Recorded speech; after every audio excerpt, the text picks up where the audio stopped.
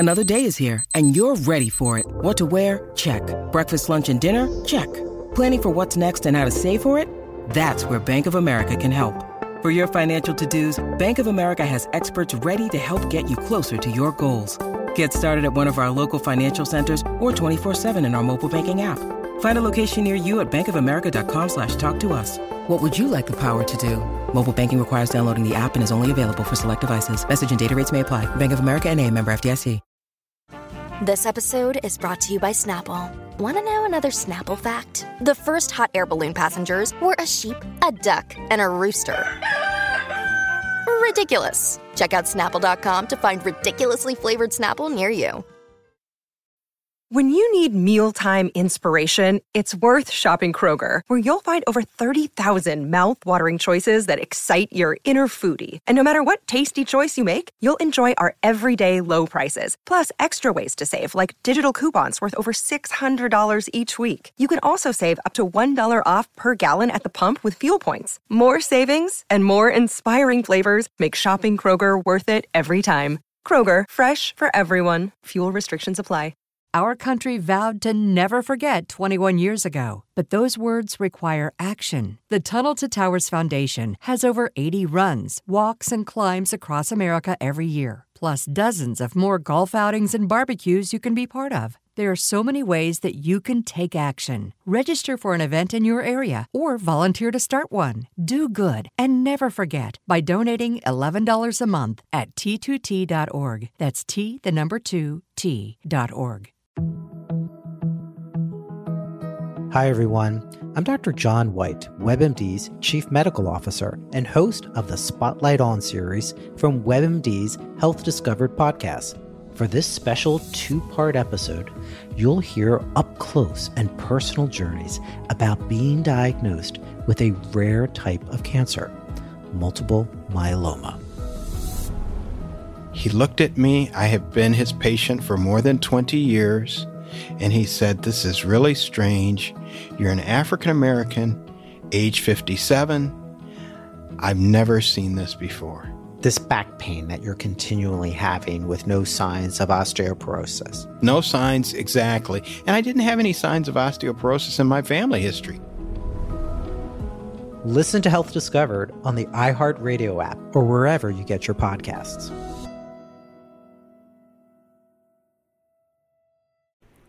You know, I just haven't been able to figure out why this Piers Morgan sense of entitlement has bothered me so much this week. I mean, yes, I should be incensed, obviously, but why is it bothering me so much? And then I thought about it.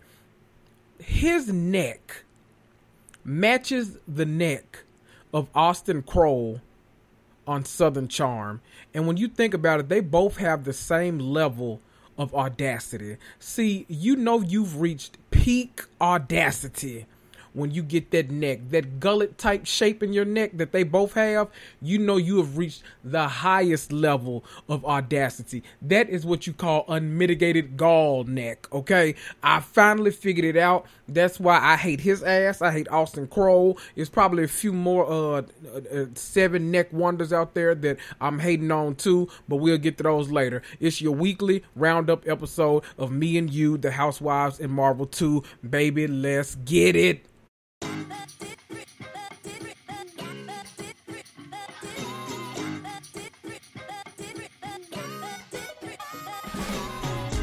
Hey guys, this is the self-proclaimed season ticket holder of pop culture and your mama's favorite black geek. I'm Kendrick, host of the Me and You, The Housewives, and Marvel 2 podcast, a podcast that, through my own random and winding rants, discusses everything related to pop culture. Everything from reality TV, to the MCU, to the DCEU, to all of the hot topics being discussed on CNN, NBC, BET, ABC, and 123. Grab your wine glass, sit back, and get ready to cuss and fuss right along with me. Woo!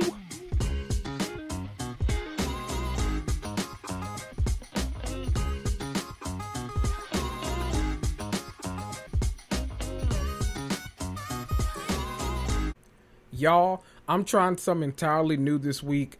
I keep like the longest running notes in my phone from the entire week when I'm recording the podcast episode. Basically my script. And I actually have it thrown up on the TV right now. I'm trying to do something a little more laid back, a little more comfortable, doing that screen mirroring on the Samsung TV, trying to, make it a little more, make me approachable, as they say, make it a little more come hither. So I got the notes on the TV. Child, honestly, the reason I did is because these notes so goddamn long this week that the thought of looking in this phone the entire time was scaring me. So I decided to put it up on the TV. We got, I dropped Basketball Wives last week. I'm sick of their asses. I'm not talking about them anymore. But my girls, my favorite reality TV show, Married to Medicine, they are back on our TV screens as of Sunday, and I am ready to talk about it. I'm going to start this episode off with a new show, and I'm going to end it with a new show. I'm not going to tell you what that new show is because I want to surprise some of you. Y'all have been in my DMs busting my head wide open into the white meat shows about this one show. Yes, I watch it every week. I was going to wait and, start a Patreon one day and make it a Patreon exclusive. But damn it, I'm into this season just like y'all are. We'll talk about that a little bit later on.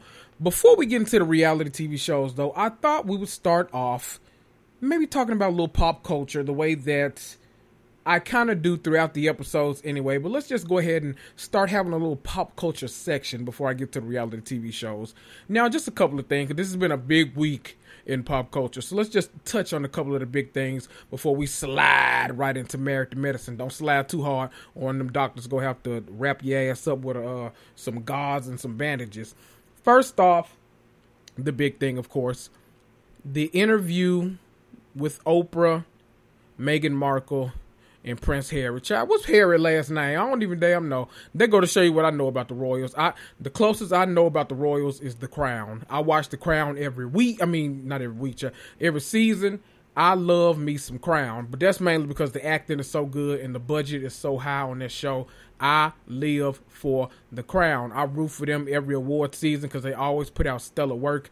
I love it from start to finish. Now, the actual people, I don't know shit about you, but I know enough about Mary. Look, I see that I can give them a whole an amalgamation. That look, Mary, we just go call them Mary, Prince Mary, Meghan and Harry. I definitely know enough about them because, well, how can I say this? She black, so she's mixed. So that was the only reason I started caring about this story. I just know he was going to see some girl in a certain part of California. I was like, now wait a minute, what is happening here? So I followed their story. I watched the wedding, early in the morning, just like everybody else. I've been into it.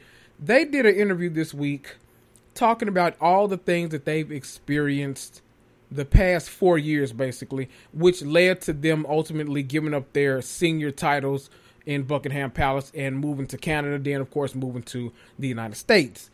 Now, some of the things discussed in this interview, re-fucking-diculous. They talked about some of the staff saying that they were concerned about the color of Archie, what color he was going to be. Now, y'all weren't that damn concerned. Y'all act like, let me stop because I was about to go on a tangent. We was about to talk about colorism and everything. I'm not going to go that deep into it because we've been having nuanced conversations all week online. But just know that I want to fight everybody in Buckingham Palace. Everybody in Buckingham Palace. He kept saying, I'm sure my grandmother didn't know anything about it. Well, she might have been complicit, sir. And that was all the hell I need to know. So your grandmama, and then, let me stop. I was about to say she can catch these hands too. That lady too old to be catching hands. Your grandmama is complicit. We'll say that. I'm sick of that shit. But all of that to say, Piers Morgan, go to hell. Go to absolute hell. I don't care which hell you go to, but make sure you go to one of them. He had the nerve to be the entire loose neck bastard that he is and quit his job because people were calling out how ridiculously coded his language has been surrounding Meghan Markle as compared to any other royal in history. He threw a temper tantrum, a hissy fit, a little hissy fit. I'm talking about drop to your knees, get on the ground, do the crybaby. That was him. Got off the show and now he's quit his damn job. Well, guess what? Thank you. Nobody cares. Who gives a damn? We happy. We didn't like seeing your ass nowhere. We can't even see you over here. The only reason I know you is because you interviewed Beyonce one time, and then you started talking bad about her after that. So you've been on my list for a long time, bastard. You know what? Let me move on, y'all. I told y'all last week that something happened, and I was very happy about it. I got my first COVID shot. So I am test 1 positive. What's the shit called? I don't know. I've gotten my first dose. Hell, you know what the hell I'm talking about. I've gotten my first dose. I didn't even feel bad, really. The only thing that was hurting me with the first dose was like where they actually stuck me. And it wasn't a like vein injection. It's a muscle injection. So I didn't feel the shot. That sound like me bragging like I got a whole lot of muscles. No, I just literally didn't feel the damn shot. She stuck my ass. I went down to the cafeteria because apparently at the hospital I go to, my cousin worked there. Child, that's another story, y'all. Stay out of my business, okay? On Thursdays, they got the best chicken in the world. Child, I went down there. Keep in mind, it's before I even clock in at work. This is 7-something in the morning.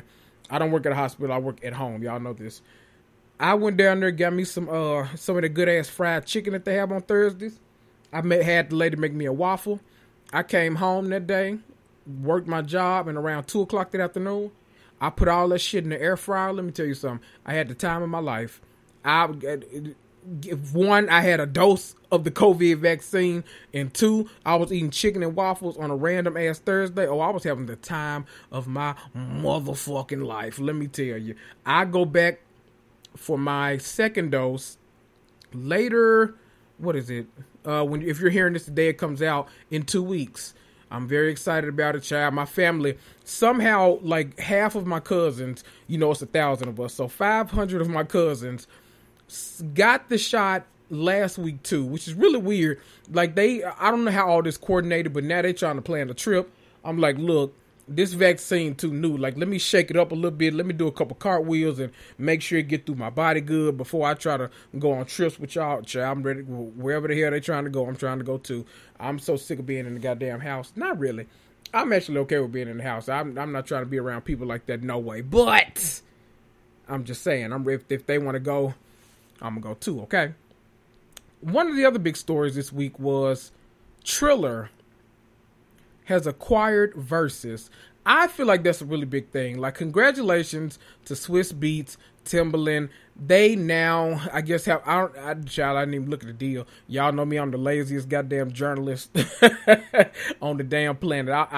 I just report on headlines. If you want the real facts, if you want the body of the news article, you at the wrong goddamn place. I ain't got none of that for you. Triller has acquired Verzuz. So I guess now they got more money to pay bigger names to come on there and do the Verzuz battle. Congratulations to you. I love to see it. 2 black men winning. I'm a black man. I hope some of that winning trickle down on me. Let me start a few more podcasts. Maybe I can start a network. Y'all know, y'all give me a little, something to pass down to me, okay?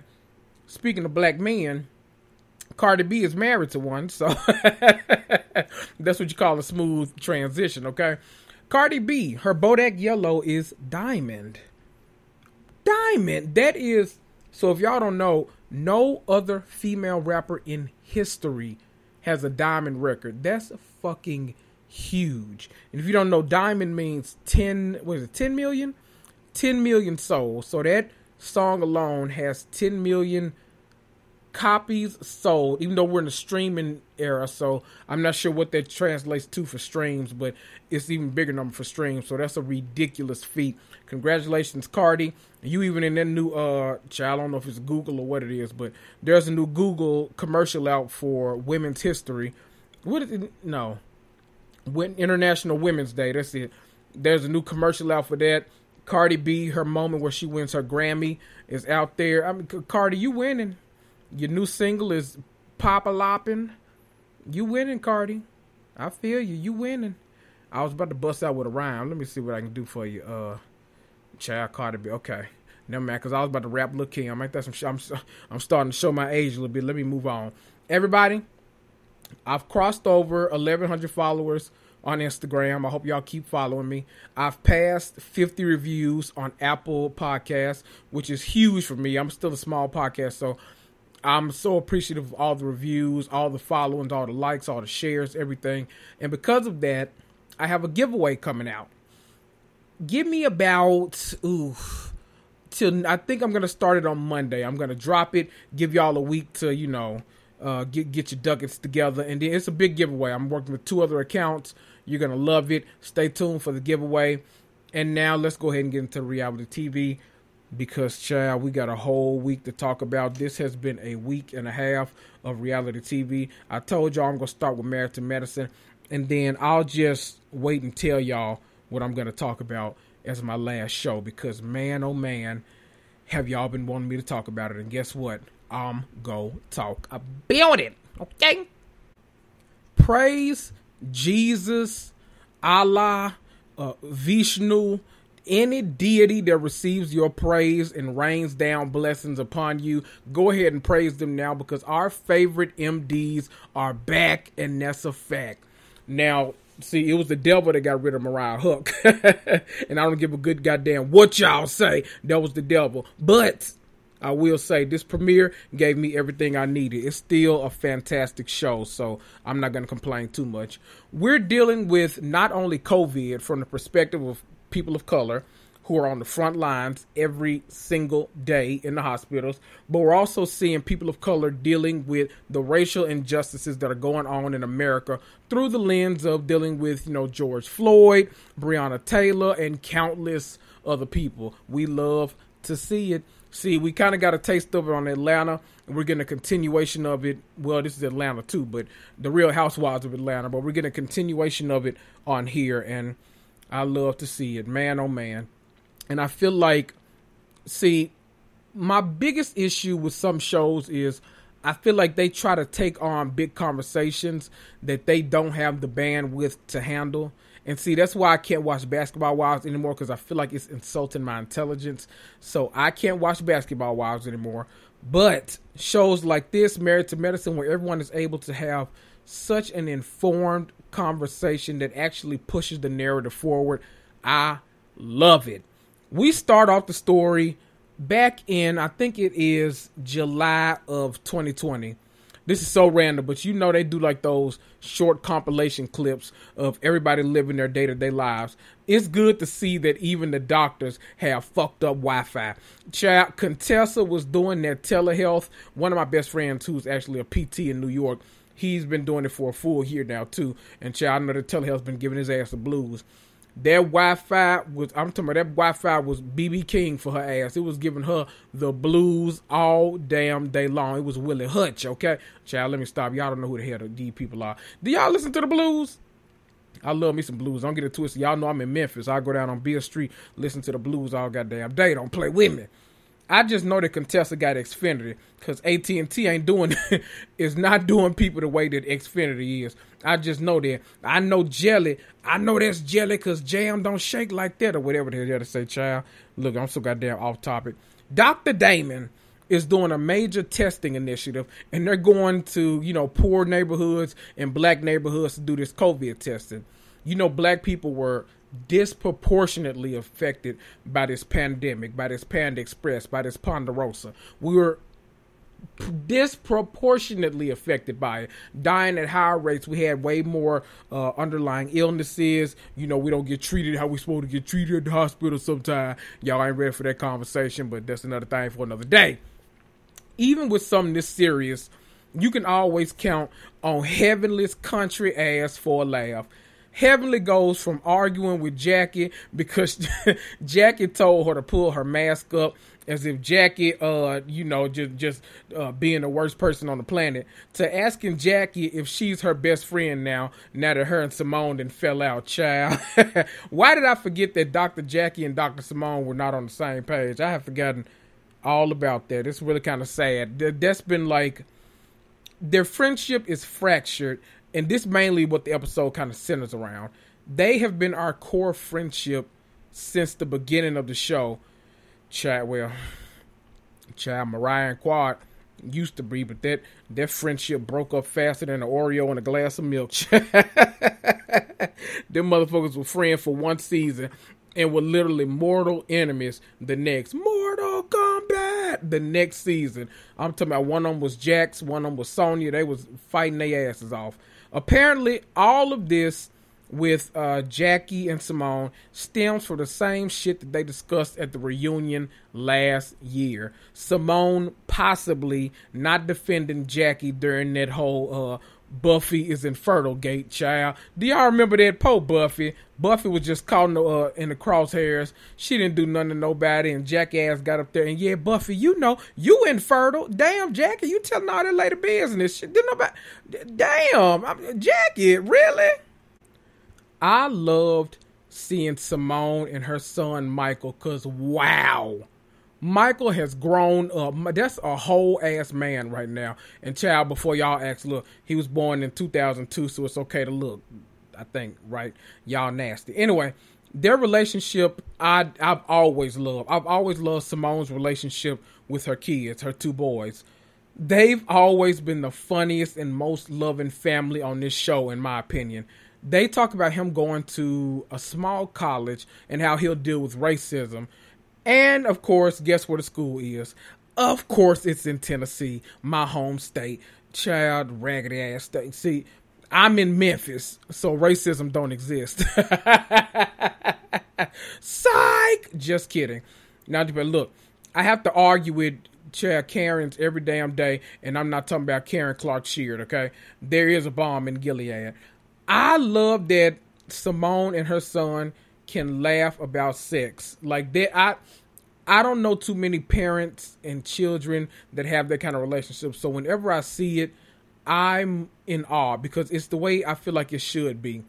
Simone said, "Who's going to buy you all them condoms?" And he said, "You know I don't use them." And they both cracked the hell up. And he's like, "Of course, I'm just playing. It's obvious that Simone has kind of fostered this relationship or this environment, or both rather, where they can both like have these kind of conversations, which I think most parents need to do. They not go do it, but hell, that ain't none of my business. I'm not y'all parents. I'm not raising y'all. So whatever the hell y'all parents want to do, go along with it. They say in the Bible, child, what the hell the Bible said? They say in the Bible, don't dishonor that. What is that? Honor thy parents. Y'all know what the hell I'm talking about. Go read your Bible, you heathens. Let's switch over to Toya. We see her biggest worry in the world right now is not being able to play golf and tennis and all this shit. Meanwhile, Eugene comes home and gets rid of them COVID scrubs that he has on and talks about being on the front line and people developing other symptoms and everything that doctors are dealing with on a daily basis. Then they talk about their marriage, and basically I kind of love this conversation because it's one of the things that people really haven't been talking about, I feel like, this past year.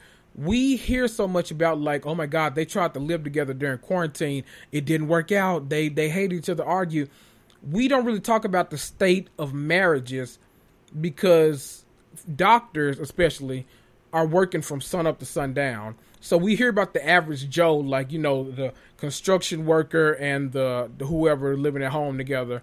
One is not able to work, or they're both not able to work, or even if they are working, they're so stressed out and all this kind of stuff. Doctors are literally gone out of the house all day because they're on the front lines of a whole Ponderosa. So what the hell is the state of them? I just love that conversation because there's no other show even that can offer us that kind of look. I guess Dr. Pimple Popper could. Hell, I don't know, but I'm behind on her. I got to catch up on Dr. Pimple Popper, okay? Now we get to go see what Cone Tessa and Scott are doing. Cone Tessa. Cone Tessa. This is super interesting because it's two doctors in one house and they're both parents. Parents and spouses. So their relationship is probably struggling. They had to get Scott's niece, I think her name is Paris, and her girlfriend Ashley. Child, we're going to call you Ashley. That's your real damn name. Paris and Ashley to come and look after the kids every day while they're working. Child, them kids learning yoga and meditation and massage therapy. One thing they ain't learning in virtual, they damn sure ain't learning no damn writing and arithmetic. I didn't see no computers, no damn laptops, no notebooks. Them motherfuckers in the backyard. They were in the backyard doing yoga and splits and kicks and stuff, child. If Cone Tessa look like it, I love it. Ain't nothing I can say about them. Ain't my damn kids. Hell, shout out to all the teachers because I know Whew, I know this shit is just as hard for y'all as it is for these raggedy ass students. We go to Jackie and Curtis. And Curtis is coming home with all the groceries, and he's wiping everything down. I know the fuck that's right, Curtis. He wiping off the bananas. He wiping the cream of wheat box. He wiping the Rice Krispies, the Cookie Crisp, the tater chips, everything. Curtis said, I don't know who been sneezing on all this shit. Y'all ain't about to trick me. Then they kind of talk about like the reconstruction they've been doing at the house, and that's been Jackie's main concern. She don't even care about that man cheating no more. She just like, look, if you go cheat, let me build this damn bedroom. So let me stop. Dr. Jackie, I'm just playing. If you need me to sell that damn book you wrote, just let me know. I'll advertise anything. I don't give a damn. Look, what's it called? The word V, vagina. I have one. Me. I can sell anything, Jackie. Just let me know. I'll sell that book for you. It's really funny that Curtis kind of now seems to be the voice of reason. He is talking to Jackie about her relationship with Simone. And I guess, well, I'm acting surprised, but child, all that cheating, your ass better be the motherfucking voice of reason. You ain't got shit else to be. We still ain't forgave you for that shit, Curtis. Hell, you too damn big and too tall to be getting away with cheating. Listen, we go see you every time. We go see you. If you cheat, child, Curtis, you are too damn big to be cheating on somebody. That's like, you see, that's why I was so surprised that I think Shaq cheated on Shawnee. Shaq, how the fuck you cheating on somebody? You 7'5", 300 pounds trying to cheat on some damn bad. They know that's you. Curtis, we know that's you. That's you. We know that's you. Child, let me move on. Heavenly is gearing up for Damon's 50th birthday party. And child, she got Easter baskets filled with crab legs for her guests. I know that's right, Heavenly. Look, as much as I'm laughing about it, that's the kind of gift I want. Mary Cosby, you can keep them Louis Vuitton headphones, cause I got AirPods. Give me them king crab legs and some potatoes and some andouille sausage and some corn on the cob. Give me. I want a motherfucking boil bag, okay? When I leave the function, Toya was in there slurping and burping all over them damn crab legs. I know that's right, Toya. Toya said, "Shit, I don't get to eat at the house. Eugene be eating up all the goddamn. You know what?" Let me not do that to Big Genie. I like Big Genie. Let me tell you something. That shuttle ride from Toya's house to Heavenly's house was the funniest shit in the world. If I don't like nobody on this planet, I love me some Tequila Toya. Eugene said, let's have a toast. Toya said, toast to what? We ain't got no restaurant to go to, so we got to go over Heavenly House. Listen, why did that remind me of Little Women in Atlanta? I got to live with a beer. Man, Monty, like, look, I've been through a lot of shit. Now I got to live with a beer. This is too much for me. Toya said we went from 5 stars to 3 stars. Listen, Toya, you're not going to do this to me this season. I can already tell you gonna be the damn fool this season. Mariah and Quad, Quad making a guest appearance, and Mariah ass all the way gone. I can already tell Toya, this about to be your season. You about to be a whole fool. You probably about to be the good guy, the villain, everything. And you know what? I'm here for everything you offering me. Okay. We then kind of see the inside of a different sprinter, and Tessa and Jackie talk about their relationship between her and Simone. Tessa urges Jackie to, just be honest and just move forward, even though she knows neither one of them wants to be the weaker one. Jackie gets emotional, but she refuses to cry because she paid too much for her damn makeup. I know the fuck that's right, Jackie. Look, I told y'all last episode, I'm on my Mary J. Blige shit. 2021, I'm Mary J. Blige. I'm not gonna cry no more. I'm not doing this shit with y'all. Jackie, I feel you on that. And you paid for that makeup too. That tired ass makeup. I know that's right, Jackie. Jackie, you strike me as, how the rich girls in Atlanta, Portia and all of them be going around sitting up paying all these people. I was trying to name somebody. Hell, I don't know nobody do makeup in Atlanta, but paying all these people to come over their house and do their makeup and stuff. Jackie, you just so practical. You strike me as somebody that still like make you a MAC appointment at the mall. You probably all at Lenox Mall in Atlanta getting your MAC makeup done. I feel you, Jackie, and that should be high. They be trying to charge for that little stuff. I wouldn't cry either, Jackie. Just remember, Jackie, Mary J. Blige. Mary J. Blige. Megan and Harry, Mary J. Blige. Not gonna cry no more. Go listen to that song and you will not cry, and you won't have to get your makeup done at MAC no more. Child, they finally pull up and it becomes awkward as fuck when Simone finally gets there out there sprinter with Toya drunk ass. While Jackie and Simone are giving each other the bare minimum. I'm talking about the bare minimum. Toya comes by hollering, talking about, I knew they had crabs in a bucket. And then she walking by, you can see her with one of them COVID crab leg Easter baskets that Heavenly got on the bar to hand out with people. Child, I know that's right, Toya. Look, Toya came on a mission. She like, I'm gonna get drunk, I'm gonna get full, and then I'm gonna go the fuck home. I don't even want to be here like that. Over in the corner, the men start having a real conversation about Black Lives Matter, about COVID, all from the perspective of black men who have to deal with both spontaneously. Now, this is a voice that is definitely unique to this show. It's one thing to be a practicing doctor on the front lines of a pandemic, dealing with everything they're dealing with. But when you walk out of the hospital as a hero, you also have to worry about if you'll make it home. Now, that's some powerful shit. Hearing the stories that these doctors who have been treated unfairly and have had guns pulled on them, not the police, that just shows that no matter how educated, rich, or whatever you consider yourself to be, it supersedes socioeconomic status. So that's just a little food for thought, because this whole conversation, when it's that nuanced, I love every minute of it. They all start gathering around the women, and Heavenly asks Simone off the rip, out the gate, why she asked Simone for specific reasons as to why she hasn't heard from her. And then Simone can respond, and it goes left. Heavenly said, I'm tired of apologizing now. I'm not going to apologize no damn more. I ain't kissing nobody's ass. Simone said, you don't have to. She said, no, I'm not doing it. I'm not kissing nobody's ass. Child, Tequila Toya jumped in, her drunk ass, and said, yeah, y'all rolled out on the floor and hugged it out, and they got drunk and faked it out and all the kind of, look, Toya was sick of it. Toya drunk ass was over that shit. Heavenly said, Toya drunk, and Toya just stared at her, sipping at that damn tequila like she was ready to fight Heavenly ass. Now, look, Toya, we know you can fight, because, see, I've been watching y'all since season 1, so Toya, I know you can fight, okay? The way you was cracking holes with them purses on that, by that pool in Mariah house. See, I remember that stuff, but we gonna move past that. I'm not gonna judge on your past, I'm gonna judge on your present, okay? Simone says, as I was saying, before Toya started throwing a temper tantrum, baby, Toya said, and then she started going in on her and Heavenly.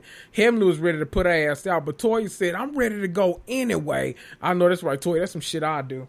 Me and my sister, we done got put out of so many damn places. We just, listen, and as we getting dragged out, we said, I've been thrown out of much better places than this shit, and then get our ass thrown right out. But you know what? This ain't about me, okay? This is about Toya. Toya said if that shit was genuine, they would have been reaching out in December. She said, bitch, it's summertime. And y'all sitting up here ain't reached out to each other in 6 months, but y'all talking about what happened to the friendship. Y'all didn't reach out to each other. It's both of y'all fault. And on that note, Toya rolled her ass up out of Heavenly's house, and she damn sure took that crab leg bucket with her, and she got on down. Let's keep it in Atlanta, and let's talk about these Real Housewives of Atlanta, because Atlanta, y'all showed y'all asses this week. Cynthia's wedding planning is pits, okay? Drew calls and gets an update because apparently she's supposed to be singing in the wedding. She said, well, do you want me to sing Monica, Angel of Mine? Angel of Mine. See, Cynthia, I would have did it for free. No, I'm just playing. I ain't coming to that damn super spreader wedding and I done had COVID too. Fuck y'all.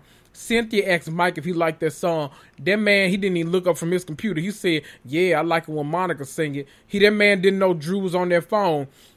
Cynthia turned their phone and said, look, Mike, it's Drew. That man looked there, he said, hey, Drew. Cynthia, see, you messy as hell. You know you can't be popping up on nobody. You gotta, when you on FaceTime with somebody, you gotta do all of the introductions. Like when you walking in the room, before Mike even knew that you were coming, you supposed to say, yeah, girl, and yeah, let me go down here with Mike. Let me see what Mike doing. You got to preface all of this shit. Now, see, Juden got her feelings hurt because she know that man don't think she can sing, but child, I mean, I'm guessing she doing it for free, so Mike, don't complain here. Y'all on a goddamn budget anyway. Not Cynthia, child, what's the lady name? Kenya. Kenya has a FaceTime conversation with her dad. She's trying to basically convince him to come for Brooklyn's birthday. That man said, hell no, all them damn people. Now, I know that's right. That's just like me. Look, y'all know I got this round 1 of the COVID vaccine. I'm not leaving my house for the next 3 weeks minimum, okay? Until I get that second dose. Quit playing with me. Then they got to talking about Mark filing a divorce.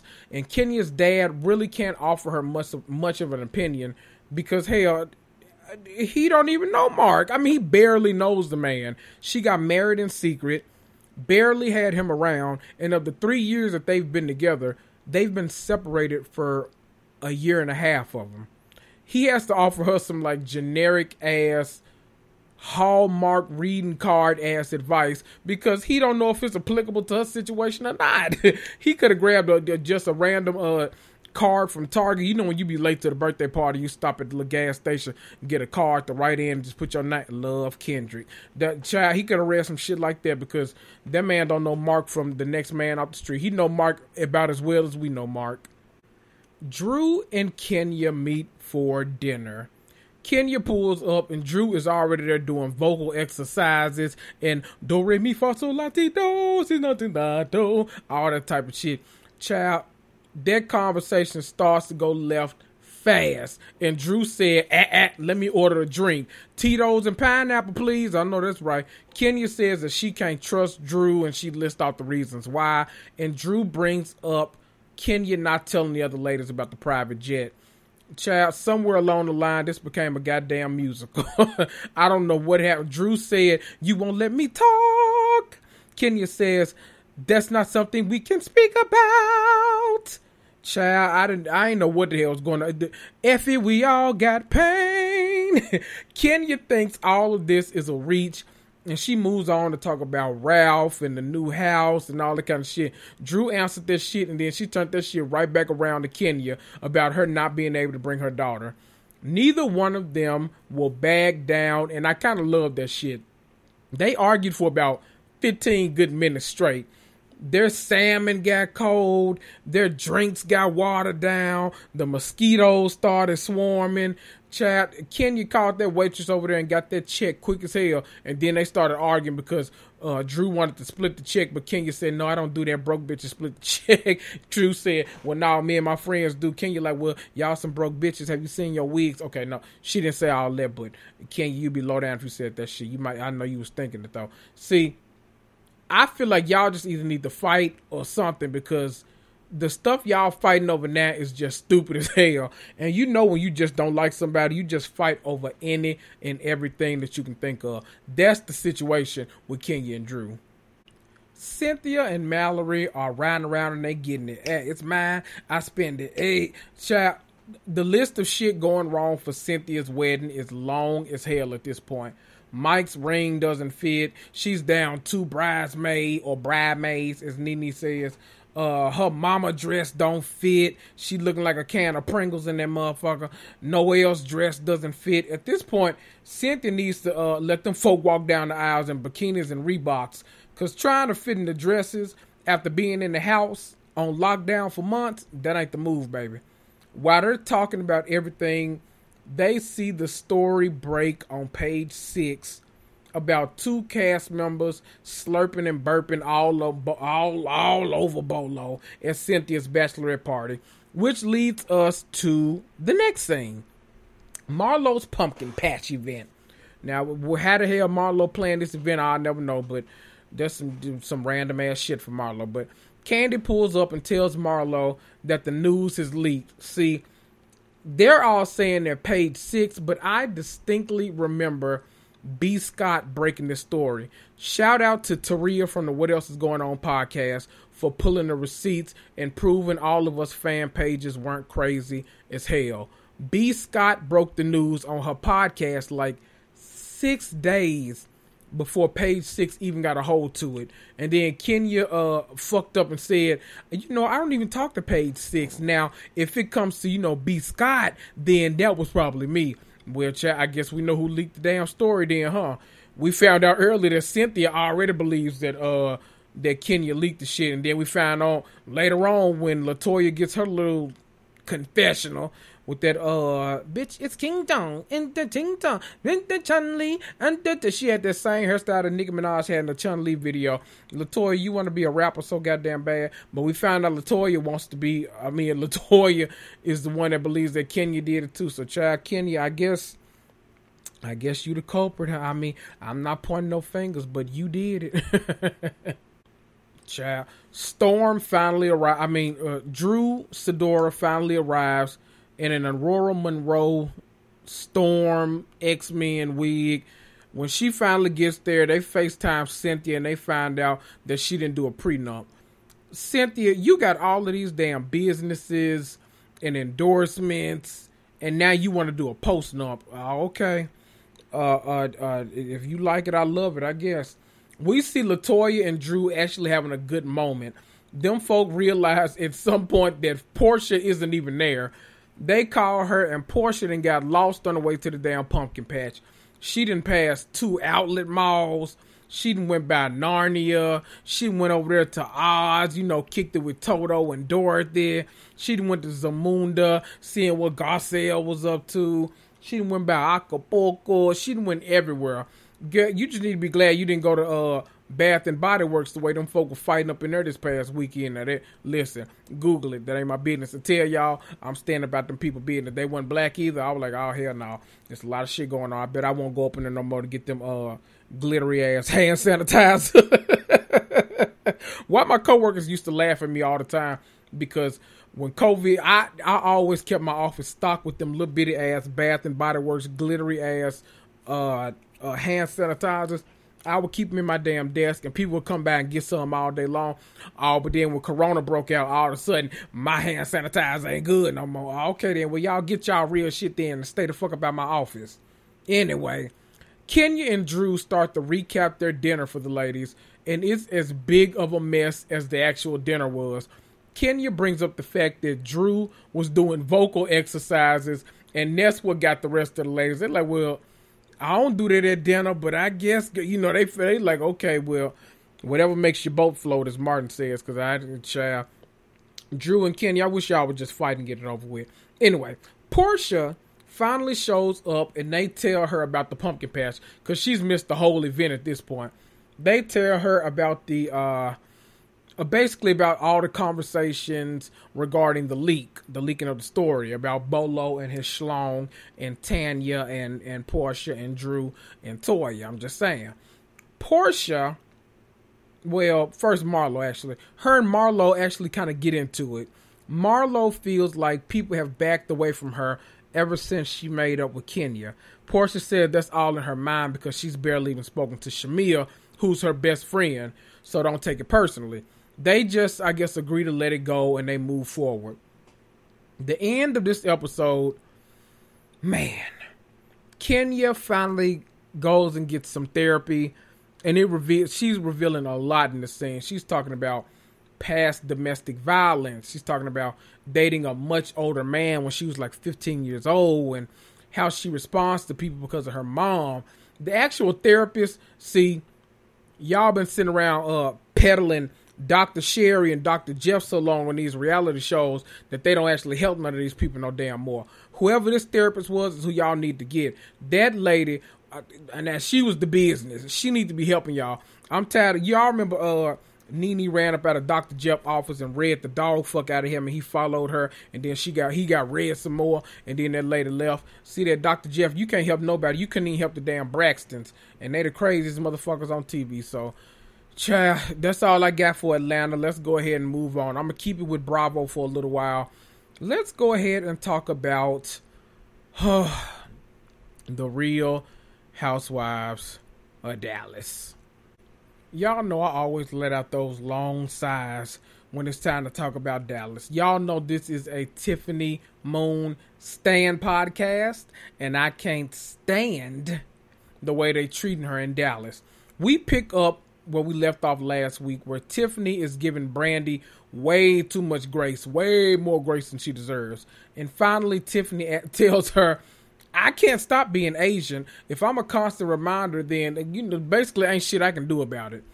After this serious moment that Brandy created out of nowhere, and I mean out of nowhere, Carrie says, let's all hold hands and jump in the lake.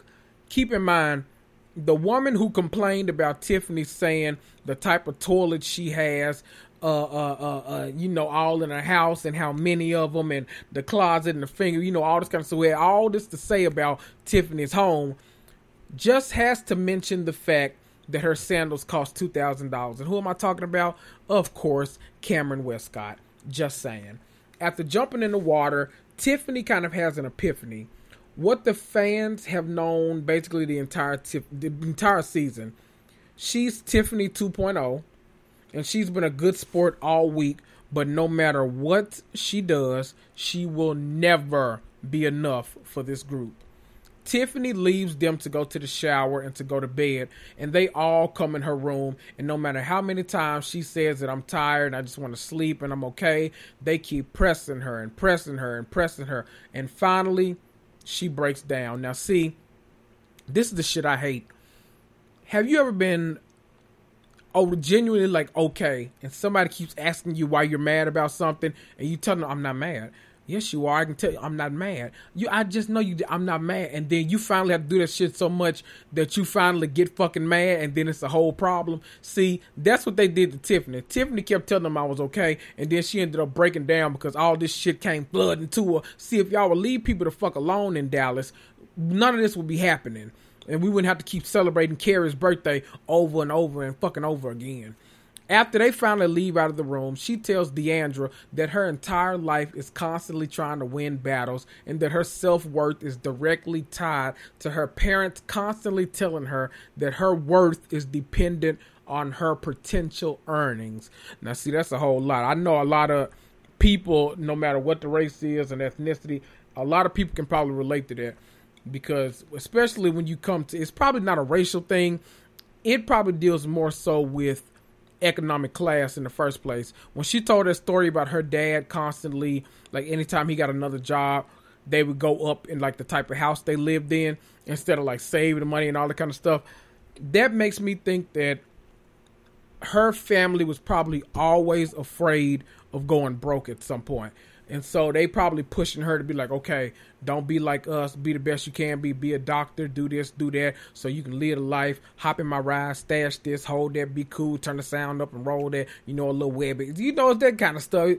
Tiffany, I feel you on that one because, well, child, let me stop lying. My parents didn't give a damn what I did. I was just like, look, I'm going to go to college. I'm going to go to this school. I'm going to do that. I'm going to try to make some of my life. I don't know if none of that's going to happen. They was like, oh, fine. You need a ride? I'm like, yep. Sure the fuck do. I ain't got no damn car. I couldn't afford one. Anyway, I'm going off on a tangent.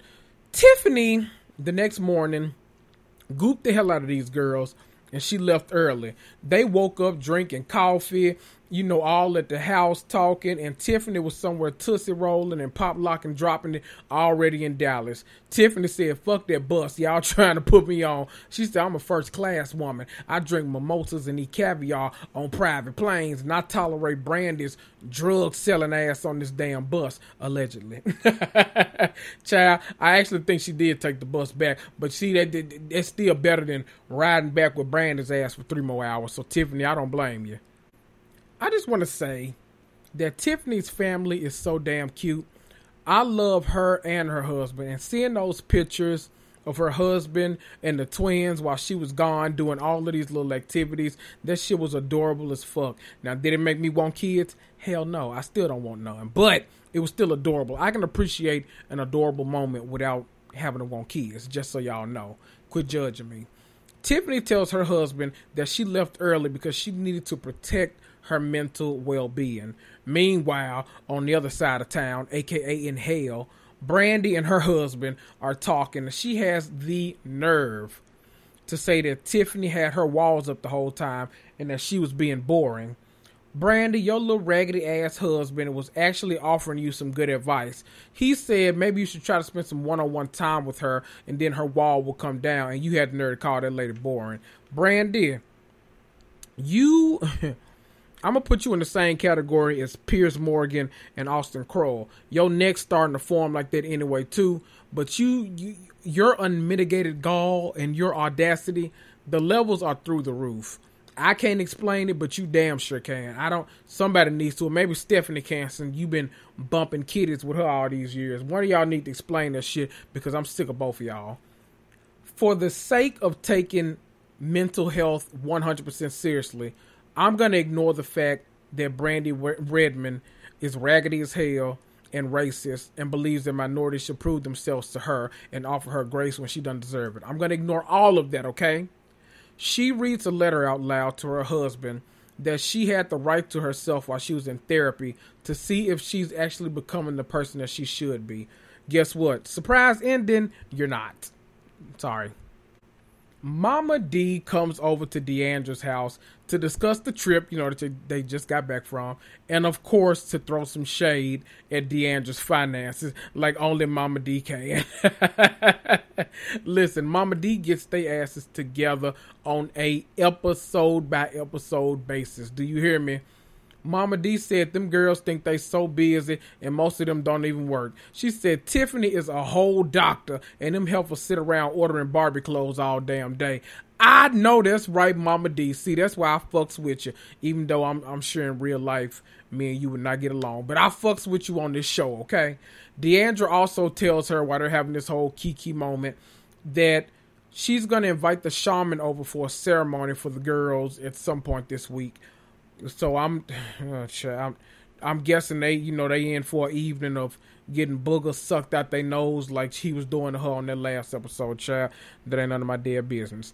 Later on in the episode, Tiffany heads over to Carrie's house, and I guess they need to discuss apparently why she left early, because apparently it's just been a thorn in Carrie's goddamn side all motherfucking year. Oh, I just get so tired of these people expecting Tiffany to explain every waking moment to them.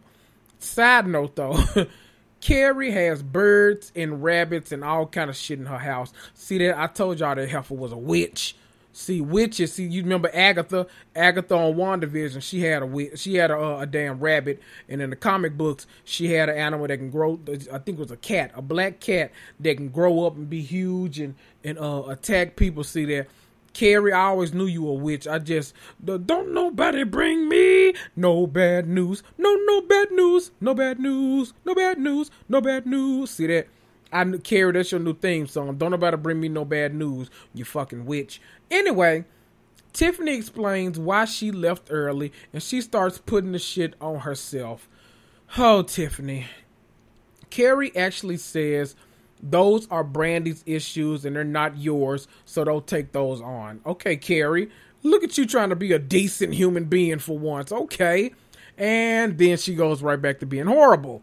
She immediately starts interrogating Tiffany about why she left and telling her how rude it was and everything else in the world and yada, yada, yada. Now, see, I would have said I left to go pick up these nuts, but that ain't me. That's Tiffany, okay? But no, for real. See, Carrie, mind your business. This didn't have nothing to do with you. If I'm crying the night before and I've been attacked all week long at your raggedy ass birthday party, why the fuck do you expect me to verbalize why I'm leaving early? Are you not that, you can't imagine why I wouldn't want to be around y'all anymore? Like you're that dense to where you couldn't figure that out? You couldn't put two to two together at that moment? Oh, child. Anyway, moving on from that, The gag of this whole episode was, I talk to y'all all the time about those little quick moments that they have on these Real Housewives shows. They cut to a quick scene between Brandy and her daughter, and she's telling her daughter that she's going to a spiritual party, and she asked her if it'd be offensive if she brought her Jesus statue. Her daughter said, well, you might offend somebody, or you might just end up being a Karen. Now, Brandy, why does your daughter have more social awareness than you have? I just can't understand. Maybe it's all that damn TikToking they be doing. Now, see that? Y'all try to act like TikTok the devil. It's teaching these kids more than Brandy Redmond ever could. I'll tell you that. Chat, we find out in this episode, my favorite reveal, D'Andra Shaman is not only a shaman. Child, he used to do taxes. He was a hairdresser. He was running for mayor. That man was doing all kind of shit. That man used to put in Stephanie's hair extensions. I know you fucking lying. See, if I was Stephanie, I'd show up and I'd ask that man to show me a license, a degree, a note from God, something. You can't just be a shaman when you used to put in my extensions. I need to know how that transition happened, okay? Just because you can lay my hair, that don't mean you can lay my soul to rest. I need you to tell me, vocalize how this happened. Because if I can't make the connection, I'm going the fuck back home. Child, all the women arrive. Tiffany starts handing out these candles that she's brought for everybody. Because keep in mind, we talk about, and even she talked about it, the minority, the perfect minority complex, where even her, where they treated her terribly all week, but she's the one that still shows up with gifts for everybody. That's crazy to me, but I totally get it. Everyone is appreciative, but Brandy says that she wants to pull her aside for a little chat. And we don't know if Tiffany accepted because the shit went off. See, Brandy, you know what? Whatever. Before I switch off of Dallas, because I'm sick of y'all asses. Before I switch off Dallas, I still love Jeremy. I just want y'all to know that. And I low-key want him. Okay. I just find Jeremy, D'Andra's husband, to be super funny. And Jeremy, are you taking any pictures in Memphis soon? I know you're a photographer. Let me stop before D'Andra blocked my ass on Instagram. I thought I was close this week to getting blocked after the memes I posted, but child, I'm still alive. Look at me. I was going to touch on New Jersey next, and I am, but I'm going to touch on Summer House just really quickly. I'm not going to go through the whole episode. I just really want to touch on a couple things, which would be the conversation between Hannah and Amanda, and then, what was the other thing? The dinner between Lindsay and Stravy, because Lord knows, those are really only two things we need to talk about. Summer House it's a binge show for me. I love watching it week to week, but it's one of those things where, like, usually the climaxes happen in the last 5 minutes, so you don't need to discuss the first 55, if that makes sense. I love Summer House, though. I watch it every week. I'm highly entertained this season. It's good. I'm ready to see Carl and, what's that boy name? Luke jack it out at some point, but, oh, Lord. I'm just saying. Most of the episode, we're still dealing with the aftermath of Carl's brother passing. So once again, everybody send your thoughts and your prayers and your blessings to Carl's family during this time, because I know they need them. I don't care if it's a year later, a month later, a decade later. Getting over the loss of a family member is always going to be hard to do. So everybody just send him a little positivity, some good vibes, all of that while you on Instagram thirsting after his ass, okay? The conversation between Hannah and Amanda. Hannah says that she had no idea that Kyle and Amanda had so much anger towards her. Amanda was like, well, you've been attacking my relationship and Kyle for way too long. Hannah's like, well, I mean, I've been going out of my way to talk about how great y'all seem, so I don't know what the fuck you're talking about. Amanda says, well, you're the one who said the whole, you may let him talk to you like that, but he's not going to talk to me like that. That's attacking my relationship, and that's why I threw the glass. Hannah says, yeah, I agree with you. What you did was fucked up. And this is when this whole conversation kind of descends into madness. Hannah says he can be a dick to people and talk down to people, which I think everybody that watches Summer House knows. We've never really seen it for Hannah and Kyle's relationship because Kyle has never liked Hannah. He's never liked Paige. It is what it is. People aren't going to get along. That man is twice their damn age trying to hang out with them people. Child, let me not get on that soapbox again because I'll be on there all day. Hannah finally asks what's the real issue, and Amanda brings up Luke. Y'all know Amanda has never seen it for Luke the way that Kyle has never seen it for Hannah. She said Hannah hadn't told her about the relationship and what's going on, and Hannah was like, you could ask me too. Amanda's like, we're friends. And Hannah says, no, we ain't with your toxic ass. Hannah says, it's simple. Let's just stop being friends. Then it becomes the whole, everyone has shit against you, Hannah. You act like I'm the only one out to get you. Hannah says, you threw a drink at me, bitch. Paige finally comes in because now they screaming throughout the whole house. Everybody hears them. They trying not to get involved. But Paige finally comes in and interrupts and sees basically what's going on. She's like, listen, before I continue, let me tell y'all, I know y'all gonna be mad at me because I'm more team Hannah, even though I don't really do that team shit. But I'd be fighting the same way that Hannah does. Let me just tell y'all. Y'all want these reality TV fights to be so clear. Well, no, because y'all hypocritical too. Y'all want the fights to be clean and clean cut and no loose ends and no messiness until it's your favorite getting attacked. Then you want them to go low. I'm just saying. I'm like Hannah. I be fighting the same way. I'm attacking any and everybody. I'm attacking your mama, your daddy, your dog, your houseplants, your china cabinet, everything. I'm attacking your goddamn Roku stick. I'm attacking everybody. Hannah tells Paige, super petty, but it tickled the fuck out of me. Kyle and Amanda don't like me, and I don't like them, so let's just end it like that. I know that's right, Hannah. But then, of course, in true summer house fashion, all of the waterworks start. Amanda starts bawling like a baby. You know it wouldn't be a summer house argument if there wasn't crying during the middle of a fight. Neither one of them is willing to back down. So Amanda gets the fuck up, and Hannah tells her to leave out of her room. It's important to note, though, in the hallway,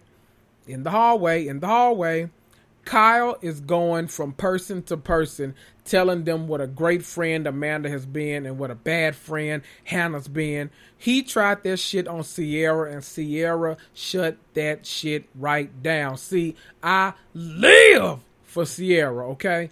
Kyle doesn't. I live for Sierra, okay? Kyle does that thing where he's like, you shouldn't be friends with her because now she's taking you under her wing. And you know why? Because of Luke. That's the only reason. Not because of, Sierra's amazing personality, or not because she's smart and funny, not because the breasts sing to the heavens on high. Hallelujah. None of that. Sierra's like, that's kind of an insult towards me. He says, no, she's a manipulator. Sierra's like, well, look, I'm new here, so everybody's going to get a clean slate with me. As they should, Sierra. See, thank you. We love a rational individual. Thank you, Sierra. See, this is what I needed, because I always feel like a lot of the people in the house, because Amanda and Kyle are a unit, have always kind of cowered to them. And so they always kind of give them their way. And I don't know. I've never been with that kind of stuff. But I feel like, look, I'm my own therapist talking right now. I'm not the relationship, want to have kids type. So I'm always like the one, like in the family, when we go on these big trips and stuff, I always demand my own room. I'm not sharing with nobody. Y'all couples, y'all have y'all own room, but I want my own space. I'm not the kind of person. So people like Kyle and Amanda, they make it seem like, we're gonna, instead of splitting the check 3 ways, we're gonna split it 2 because we a unit. But fuck y'all. Anyway, the last dinner with Stravy and Lindsay. My God. I'm only going to touch on this briefly because I literally can't deal with them anymore at all. I'm so glad that they've broken up. I swear I don't know what to do because I don't want to have to talk about them anymore. Lindsay feels like Stravy didn't do enough for her birthday, and then she likens it back to him taking her on helicopter rides and all this stuff, all of which happened pre-pandemic, by the way. Girl, get the fuck out of my face. I'm still sick of this shit. I don't know what to do. Lindsay is the biggest self-sabotager on TV. Like, there's no way around it. I hate the fact that Lindsay wore the negativity on her face the entire time. She didn't even try to fake like she was happy, like she was appreciative that he was even doing something for her birthday. And it didn't help that, like, what literally days before was Kyle's birthday, and so they all went out for Kyle's birthday because Amanda is a planner and she planned all this different stuff and this creativity. But Kyle was going to appreciate it anyway because he loves the hell out of Amanda. Lindsay loves the idea of getting married. Sorry, somebody had to say it. Just telling you. She didn't try to hide. She didn't try to fake happiness. She just let it all on her face. Obviously, he could see it. I would have left that house too, just like Stravy, and gotten back to my stressful ass life, working in hospitality like I do in real life. See, that's why I hate talking about Summer House. Let me move the fuck on. I'm going to go ahead and move to New Jersey. I'm sticking with Bravo for a while, people. I'm sticking with Bravo. Then I'm going to change channels on you. I'm going to change the channels. We're going to talk about our Friday night shows because y'all know I love my Friday night shows. And then we go end it. We're going to end it with the new edition. But let's go ahead and go on to New Jersey. Jennifer over in New Jersey. Jennifer finally tells Melissa about what Michelle Pice was saying about Joe Gorga on what's the lady name? Michelle Pice, yeah. Telling her that Joe Gorga owes Michelle's husband like tens of thousands of dollars. Apparently they were supposed to split the profit from an event they did together, but Joe Gorga kept it all. Now that's the story that she's telling people.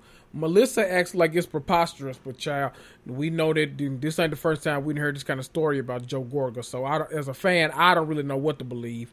Melissa asks if Teresa knows because Michelle is her friend and Joe is her brother.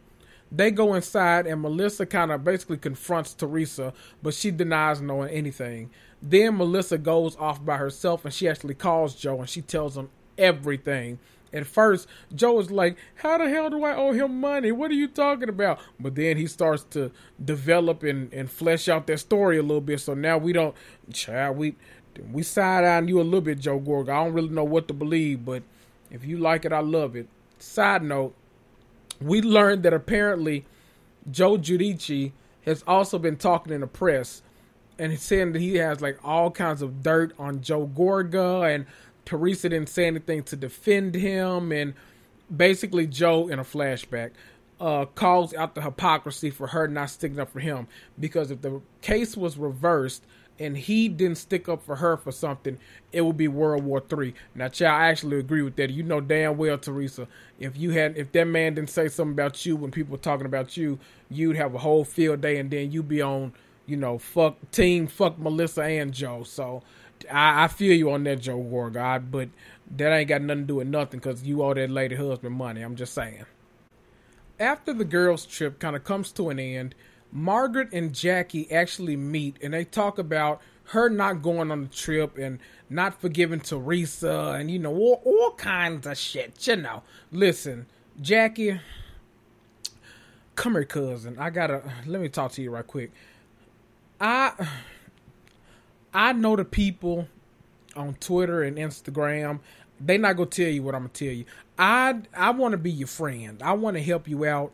I want to stop the delusions and all kind of stuff. See, people really kind of hyping you up because of that I win line, which was lame as fuck, Jackie. I'm just telling you, I'm not team Jackie or team Teresa. I'm just telling you that shit was lame as hell. You're not nearly as big or bold or in the forefront of a character to skip a cast trip. Unfortunately, you really weren't missed. I mean, as long as Teresa's there, they go keep up some damn drama. Teresa don't care who the hell she fight with. So, I mean, you skipping that trip while you could have made a claim to be the new HBIC, which that's not going to happen. But you could have made a claim for it. But, child, if you doing all that and then you skip the cast trip because it was just too much for you to handle, oh, Jackie. I mean, I know, Jackie. I just wanted to pull you aside and let you know you gotta fight back, cousin. If you really want to make it on this show, because Teresa ain't no punk bitch, she not go back down. And if you want to make it, you got to fight the good fight. Okay. Side note, I love the scene with Teresa's house and Michelle Pice doing all the staging. They did all of these flashbacks, and we got to see all of the kids that we met these kids so long ago. Oh my God, so many years ago. Gia was a little tyke, and now she's child allegedly doing cocaine. No, I'm just let me stop. But we've seen all these kids grow up. They showed no. It was just, I love seeing all of that. Every house, I feel like we've lived in this house too. So seeing her put it up for sale is wow. I don't know. She basically, after all that damn reminiscing, she asked Michelle about the rumors, and Michelle doesn't deny anything. See, Michelle is ready to she's ready to step up and take Jackie's spot if Jackie skip out on another trip. And you know what, Michelle, I'm with it, because you already starting a lot of shit. I like a good shit starter. So if you want to come in and, jump around, jump around, jump around, then I'm ready to see what you got to do. Later on in the episode, we get to Evan's redo party. This is basically Jackie's way of making amends, I guess, for the original party that got ruined by Teresa going around spreading all them damn lies. Now look, Melissa and Joe arrive, and then Jackie immediately apologizes for the Gia analogy. See, housewives, queens, the ones that make history, are delusional as fuck. See, Jackie, you too damn practical to hold the title, Jack. You too damn title. You too practical to hold the title in New Jersey, Jack. I'm just saying. Let Teresa have it, and you could fit in the role of nemesis that the fans side with. I don't know. We could find a role for you, but you being on Instagram talking about my show, and we got to find a spot for you, baby, because at this point, I'm ready for Michelle to take your spot. I'm not ready to kick you off the show or nothing, but I'm indifferent towards you, and that's the worst kind of spot you can be in with a fan, where they don't think negatively or positively about you. They're just like, yeah, she's there. I'm just saying, because I know I can't be the only one feeling that way. Maybe I am. Y'all know I'm crazy as hell, so. Let me tell you what sent me, though, watching this episode. Margaret's husband was the first one to jump up and be like, man, no one believes those bullshit rumors. No one believes that. Oh, my God, man. We would never. Boy, weren't you the one at the party last week on the last week's episode spreading all that shit, talking about, yeah, I've heard it too. The women be all in our house and they gossip about it all the time. I've heard it too. Child, Joe, you one big messy bitch, and I love it. Messy as fuck. Let me say this, though. This party was weird AF. Weird AF. It was so, like, I don't know, it felt a little too on the nose for me. Like, they were, I don't know. It was, like, it felt like she wouldn't allow you entry into the party until you went up to Evan and said, I don't believe those rumors. Like, it's just weird. And she just, like, she kept, like, doing this thing where she was whispering to people, but she wasn't whispering, and she was actually saying it in front of Evan, and it was weird. She's like, yeah, he's so upset. He's just been so upset. All this is really killing him. And Evan looking dead at her like, man, you telling all these motherfuckers my business, goddamn. I don't know. Jersey was weird this week. I don't know. I love the episode. It was another great episode.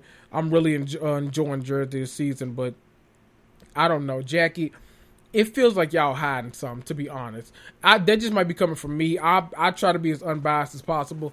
But I'm as blunt as possible too, so I'm not gonna sugarcoat nothing from you, sis. This seems like y'all are trying to hide something. All of this on camera whispering, he seems upset, but not actual whispering. I don't know. It just seems like I was about to quote Teresa, where there's smoke, there's fire. I don't know. I don't know. Let me get up off of Bravo. I think that's all the Bravo shows I have to talk about. And let me talk about briefly, this tired ass bachelor that we finally get to get rid of after next week. We only got one more episode, y'all. Just listen to this one, and then after the next one, we gonna be done with this shit. We ain't gotta talk about him no more. Just hold on. Just stick with it. Hold on, we almost done. I promise y'all. Let's go ahead and talk about this raggedy ass bachelor turtleneck wearing ass. It's Fantasy Suites week, and Michelle is up first. Our girl Michelle, who we've been rooting for weeks now. Before that, though, before we can get to that, we have to address my roots of anger this week. My Schrodinger's cat. I don't know. I'm very angry. Let's go ahead and talk about it. Before all of that, with the Fantasy Suites and Michelle getting her turn, Matt, for some reason, chooses to have a huge conversation with his absentee father on camera after not addressing it for years. Okay, not a good look. Let me... I'm trying to say this as delicately as possible. What it seems like we're doing through ABC, we're constantly talking about how Matt was raised by a single white mother and how he turned out to be such an amazing young man. And then we're going to bring his black father on this show to publicly chastise him before ultimately picking a white woman who is potentially racist and used to go to antebellum South parties. Is that what we're doing? Did I get all that right? Okay, I just had to make sure before I went on with the next story, because I didn't really see. I want to make sure I summed it up for you guys, because that's the way I got it. It was very ignorant, and that's how y'all are going to get it too, very ignorantly. The gist of the conversation is both of them basically blaming each other for Matt turning out to be an okay person. I don't get it. I don't know. The dad says he didn't have a good father in his life, and when he came home one day, they were gone. Matt says, well, I'm glad she did have the courage to do what she did. Matt, oh God. The dad came there to celebrate all of Matt's victories, because to me at least, I can't speak for anybody else or ABC or any other viewer, it seems like they lured the dad there just based on what he was saying. They lured him there under false pretenses, thinking that he was going to celebrate with Matt, and Matt finding a new woman, a new life partner, a new wife, to celebrate all this kind of stuff, while Matt was this entire time ready to go the hell in on his daddy. Child, ready to go in, but then Matt started crying. Ain't that some shit? I hate everybody on TV. I want y'all to know it, because it started, oh God, it started being about pizza. Something about pizza. I never wanted pizza, but I wanted socks. I don't know. Something about clothes and pizza, but I didn't have a dad. Child, y'all know I'd be half-ass paying attention to The Bachelor when it get this late in the season. I just saw them hugging, so apparently they made up. So my God is an awesome God. He reigns, I guess. It's time for the first Fantasy Suite date or whatever, child. They go and they do milk baths and oatmeal soaks and all kind of shit. Listen, I don't know how that kind of stuff relaxes people. Every time I see it, it stresses me the fuck out. Like, I feel like housewives do this shit all the time.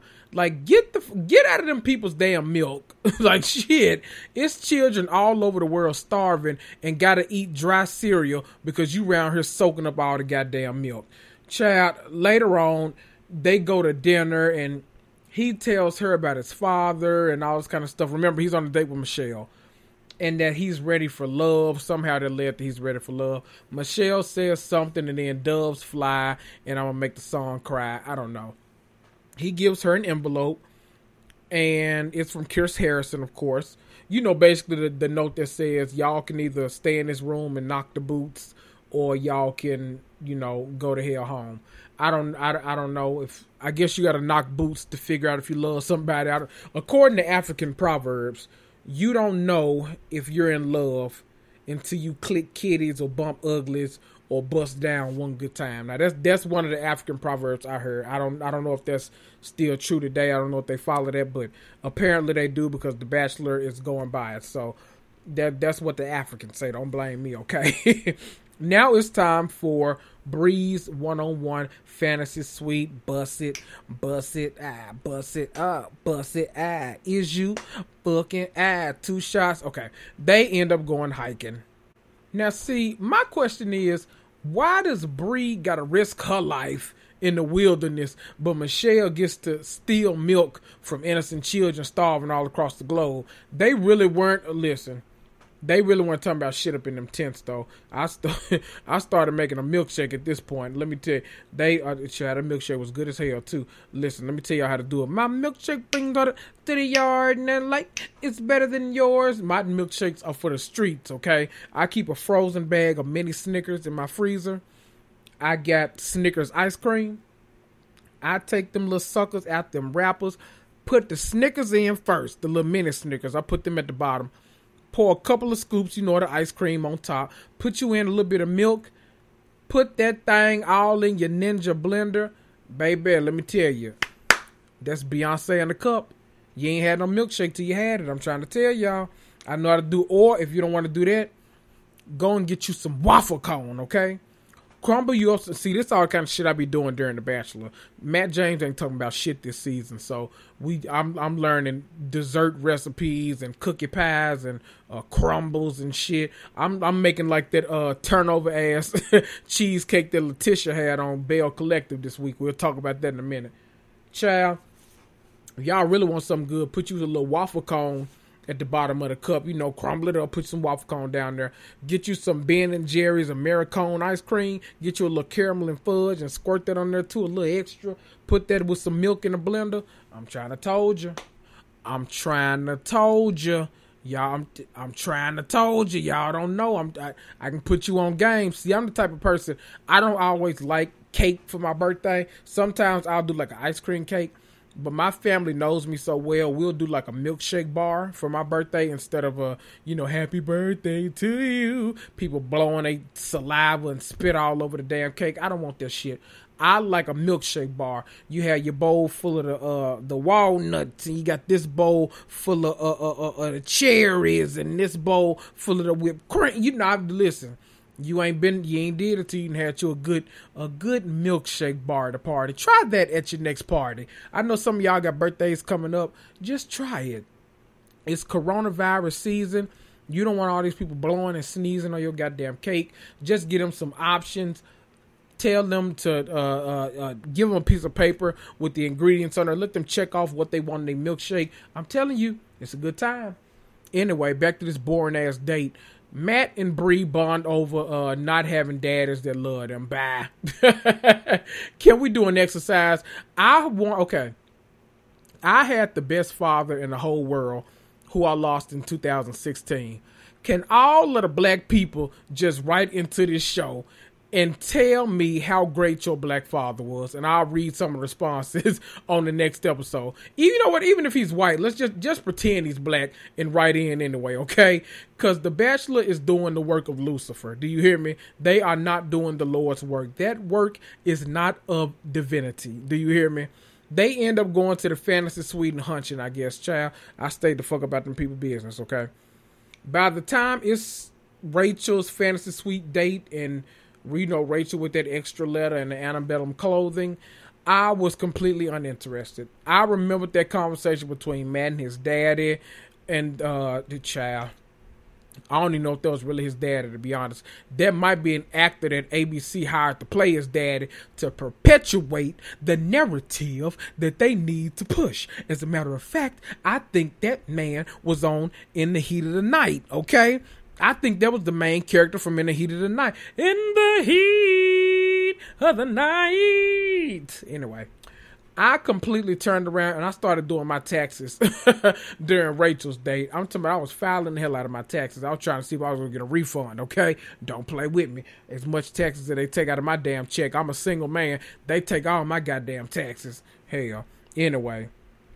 All I know is by the time I spun back around in my chair, it was the rose ceremony and Bree got sent the fuck home.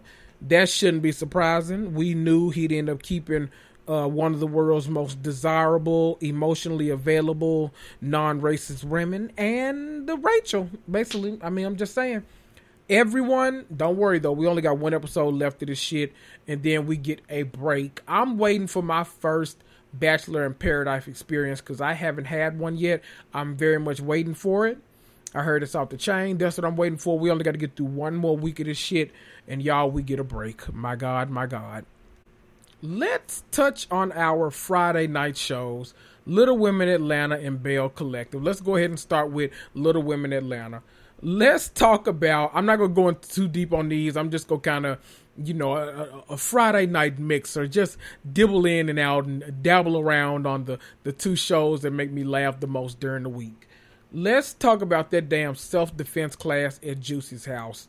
Abira showing up drunk and stumbling. Somebody come pick me up off this goddamn floor. I was screaming at that TV screen the entire time. That was some shit that me and my cousins would do. I'm telling y'all, we for some reason feel the need to pregame everything. I don't know why. Abira says she accidentally had a couple of Mai Tais at lunch. Ain't that how that shit go? You start off with, like a pineapple and Kettle One. It hits you just right. So then you order, you're like, ooh, let me get a Kettle One and mango juice. See, if you go to the bougie restaurants like me, they got mango juice. If y'all don't know about that mango juice and Kettle One, you better get your life. That one hits your spirit the exact way it's supposed to, and then you like, you know what, let me just get one more. Let me get a Kettle One and orange juice mixed with a little pineapple juice, and then throw a little dash of Sprite in there. See, I'm a mixologist. I know how to mix some drinks, okay? I'll mix the dog fuck out of a drink for you. If you coming by me, that's my best friends already know. If you coming in town and you drinking with me, you better be prepared to get the fuck drunk, because I'll make a drink that you won't taste no alcohol, but as soon as you stand up, you going down. I'm yelling timber, you better move, you better dance. Child, listen, she showed up to them people shit. Listen, that shit was so fun. Abira showed up 3 sheets to the wind, except it wasn't wind. It was a hurricane mixed with a tornado with a little piece of tsunami. That shit was funny as fuck. And now these people worried about her damn drinking. Juicy ends up going over to her house sometime that week, and y'all know Juicy don't like to climb all them damn stairs. That tall ass driveway that Abira got. It take you about 10 minutes just to get up that damn hill. You got me out here living with Abira? And then when she got there, Abira made Juicy sit her ass on their porch. Now look, we've all had this moment, okay? Look, you can't be popping up over here at my house and I ain't even clean my house yet. You got the cameras with you and shit. See, cleaning for black people is a whole experience, okay? Picture this. It's Saturday morning.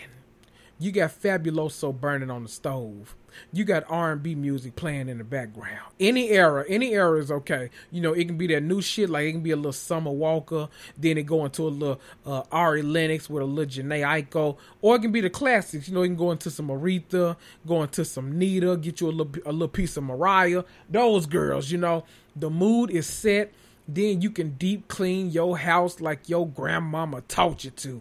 You can use the bleach and mop the floors. You can vacuum that carpet. You can wash them dingy ass, dirty ass dishes. You can do all of that. You go do what needs to be done. Child, all that just to say that Abira says she ain't got no problem. She just been stressed out with all them goddamn kids. Anyway, I love that Juicy put together this whole Black Lives Matter rally. Much needed. Right in the thick of it all, too. They got together to make signs the night before. They went to Juicy's unfinished basement. You remember how Chateau Sheree used to look before she finished that basement? That's what Juicy basement looked like. It wasn't shit but woods and hangers and a table. But they made the shit out them signs. So kudos to y'all. At the actual rally, Abira's daughter brought me to tears.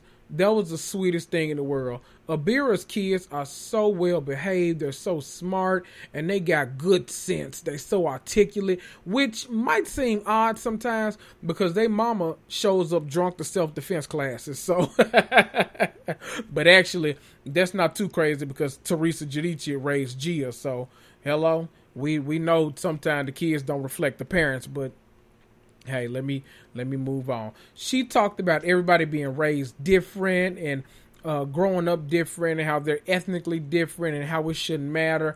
Oh, just the sweetest little thing in the world. It made me want to put on a rally right now.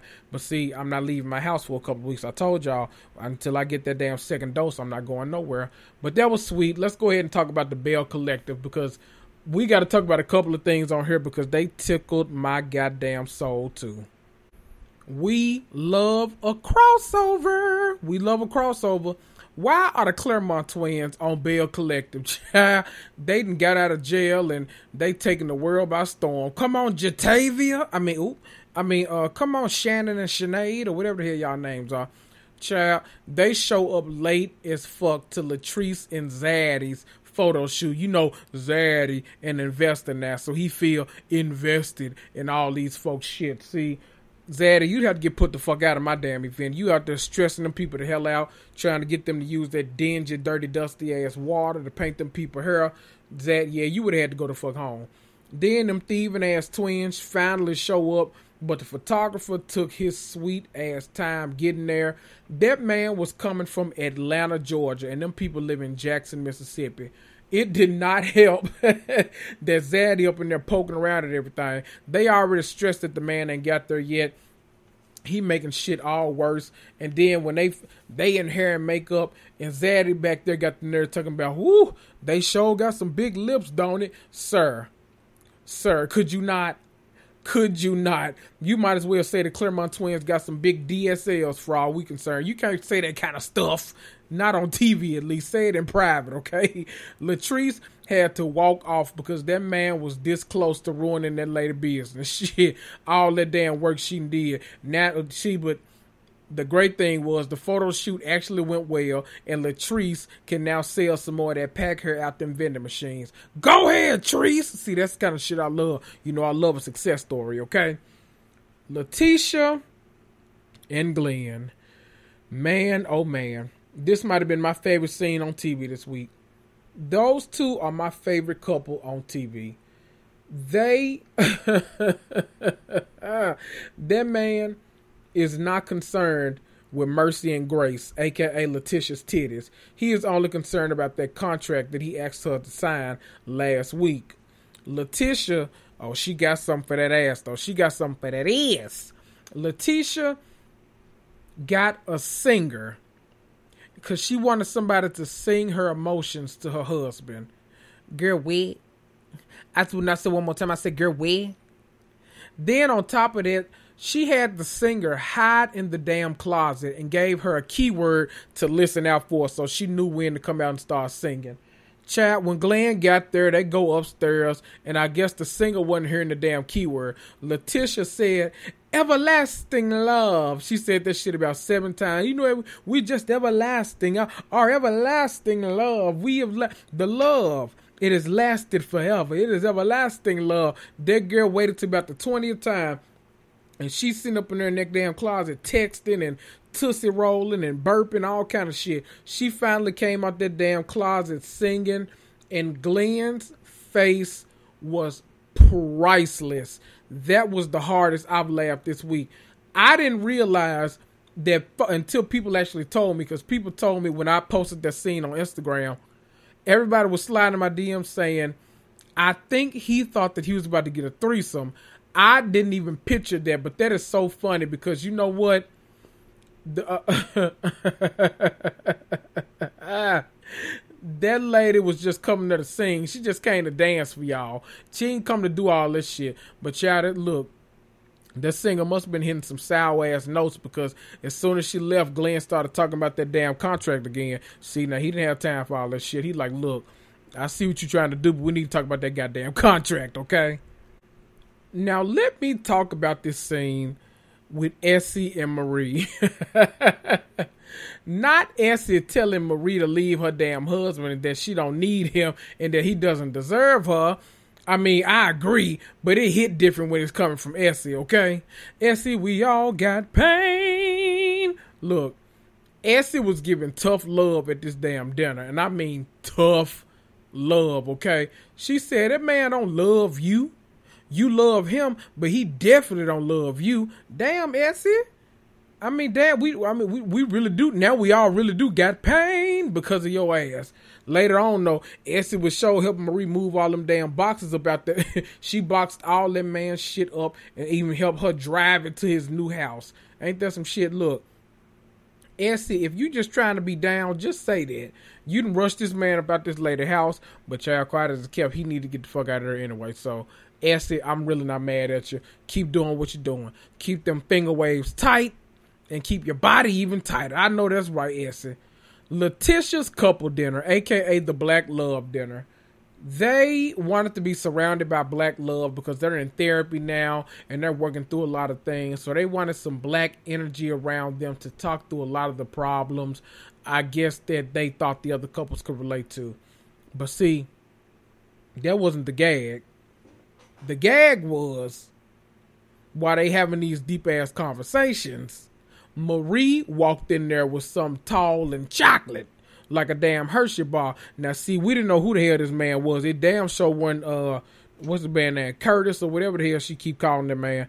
She dropped that man's shit off yesterday and then already showed up to this party with a whole new man. I know that's right, Marie. Marie got too much money to be sitting up in the house alone. Listen, if you got to pay him, buy him, it don't matter. Get you that man and go on about your business. I know that's right. And now let's go ahead and get into the show. Y'all have been worrying me about so much in my DMs, telling me every single week I need to cover, especially because y'all see in my stories that I watch it. Y'all have been saying, oh my God, cover this, hurry up, cover this. When you go talk about it, cover this. I need to hear you talk about this and that and this and these and that. And I'm finally talking about it. Let's talk about Married at First Sight. This new season, I'm admit to y'all, in the past, I've had a hard time watching this show. Not watching the show because I always start off, I love the show. But it's hard for me to make it through a whole season simply because if you get behind, it's a lot to catch up on. The episodes are 2 hours long each, and it's a lot of different couples. So you feel like you miss a lot, like if you get 2 episodes behind. You got to take PTO to get caught up. So I always get behind at some point. But this season, once I got caught up, I've been watching week to week because they are a whole mess. Ooh-wee. So before I get into the newest episode, let me kind of give y'all a very brief overview of the couple because I'm trying to encourage y'all to actually go back and watch this show so you can talk about it with us week to week. So we've got 5 couples. We've got Vincent and Brianna. We've got Eric and Virginia, Haley and Jacob, Clara and Ryan, and of course, Paige and Chris. So Vincent and Brianna, Brianna is a black woman. Vincent is, I want to say, Dominican. I love them. They're really great. But see, they got new problems because Vincent always feels like Brianna has not necessarily a bad attitude, but does stuff to him that, I don't know, that he feels like it's putting him down or making him feel dumb. Now, see, nobody else in the world feels that. Vincent kind of crazy, but I mean, we like crazy, so what the fuck ever. Then you've got Eric and Virginia. Their biggest issue is this age gap between the two of them. He's older than she is by like a decade, and she still likes to party, and like all of her best friends are guys, and he's been married before. He's just trying to settle down and finally be in one place and make a new friend, all this kind of yada, yada, yada. Child, you should have thought about this shit before you told him to randomly hook you up with anybody. Haley and Jacob. Jacob, starting out, was probably one of the most boring people you will ever see in the world, especially on TV. But y'all asked the man to come out of his shell. He damn sure did that. Now he ready to fight any chance he can get. He's very monotone. He's kind of flat. He doesn't really smile a lot, but he does want to be married. He's almost 40, I think. Never been married, but he really has always wanted it. It's just it's never worked out for him. So he ready for it, but child, Haley don't see it for his ass. Haley does not seem interested in his marriage at all.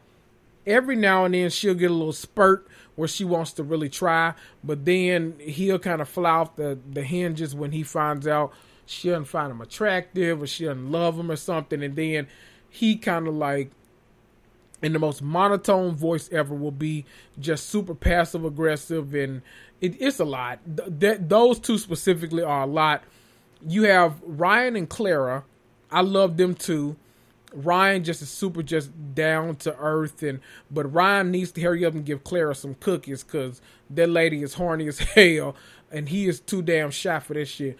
He could they barely kiss, but she's like, look, I'm trying to get knocked down. We've been married for damn near 3 weeks now, and you still over like 4 weeks at this point, and he still don't want to knock her down, and she's trying to get knocked down. And Lord, Clara, if I were you, I'd cheat. No, let me stop. Let me stop, because y'all gonna take my advice real, then y'all gonna say I'm wrecking y'all damn marriage. I ain't did shit to y'all, okay? And then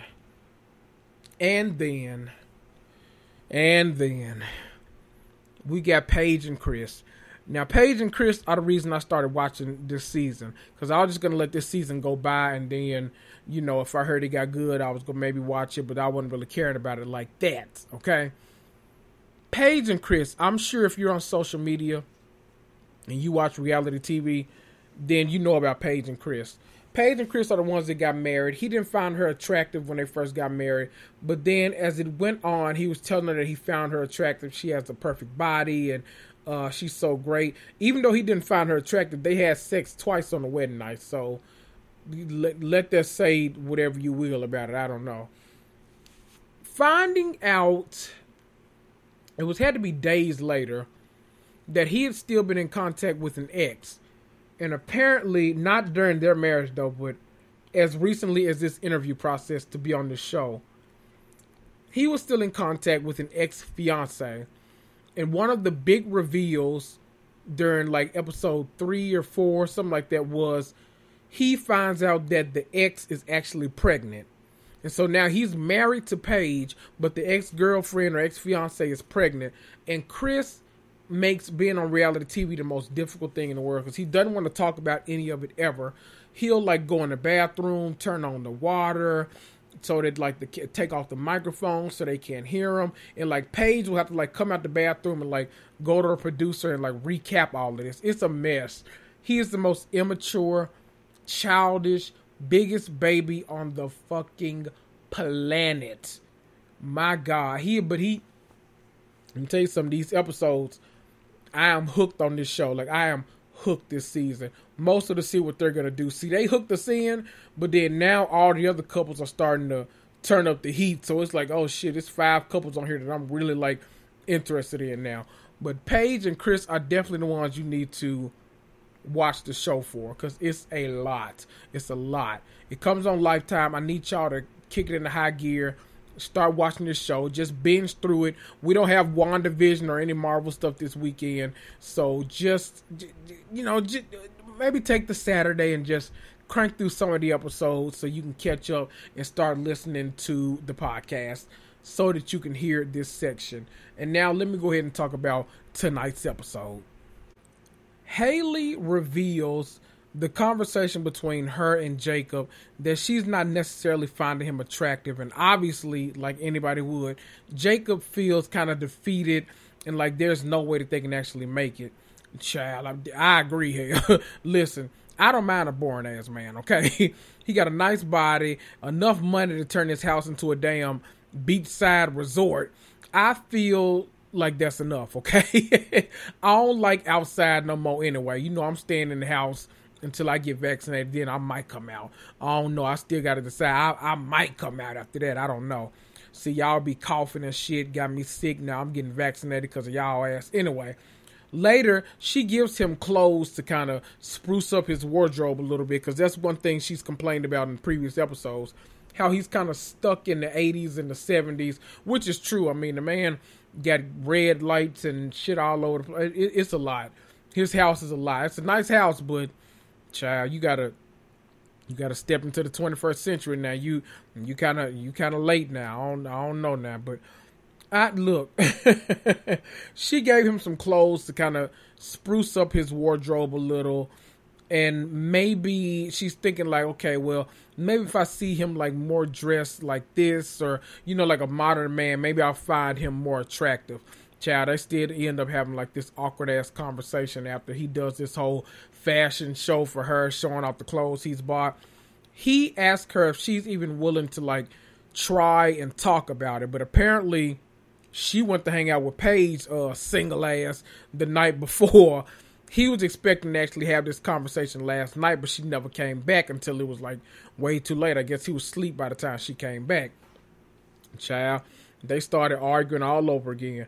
He says that she's not ready to be in a relationship, and then he tells her the story that he's basically like worked out in his head. He's like, well, if you would have come back, then, you know, you would have did this and that, and then we could have did this, but then you didn't do that, so that means that this and that. He does this a lot. So he always works out these scenarios in his head, and then he pounces, basically. He tells her what she's done and how she needs to do it. She tells him all of the shit that he does that pisses her off, like doing this whole story spinning thing that he's doing right now, and like not being clear about his desires. Because like she's saying that if you would have told me you wanted me to come back and have this conversation last night, I would have came back and had it. Like, you got to be more clear.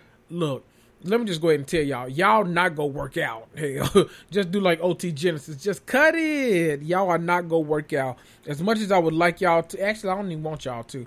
Just don't work out. Child, the damn man named Jacob. Go find you a nice boring ass woman that want to stay home with you all day, that likes the 70s. You know what? Go find you like a 55, 60-year-old woman. That'll really work for you. Both of y'all could be stuck in the 60s and 80s and 70s together, and you ain't got to worry about, because that Haley too damn young for you anyway. We already made mention of that. That lady's too young for you. She claims she ready to get married, but she don't damn know. You don't half know either, so I mean, y'all might be perfect together, but y'all are not. Just break the fuck up. I'm tired of y'all. Sick of that shit anyway. I'm tired of it. Break up, Chris. Oh, child. See, I keep calling the man Chris. Cause every time I said break up, that's who I think about. Paige, break up with Chris. Haley, break up with Jacob. Since I can't keep them straight no way, let's go ahead and dip into Paige and Chris's relationship a little bit. Paige goes to talk to Chris's pastor, and I think his name is Chris too, ironically enough. And child, they in there telling all that damn man business.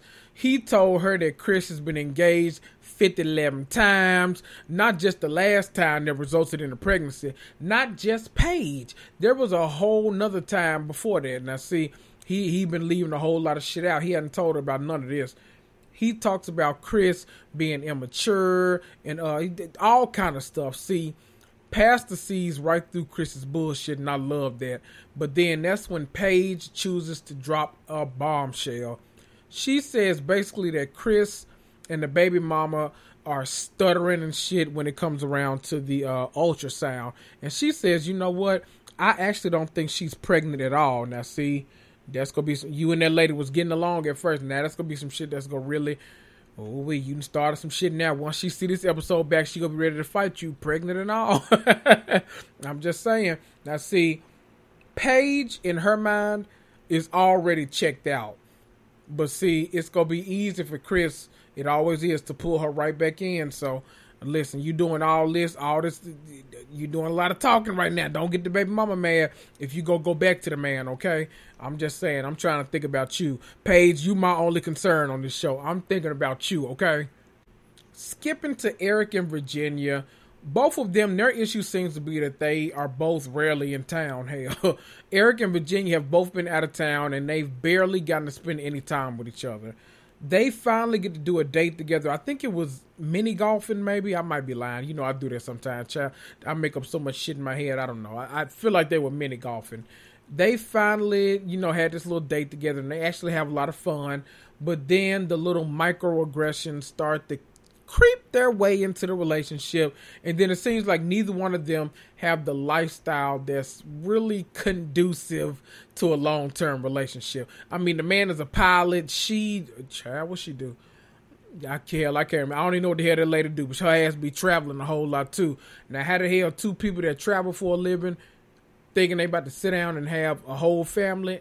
I'll never know, but maybe they willing to retire early or something. Who gonna pay them bills? I never know, but they grown. I like to stay out of grown folk business, okay?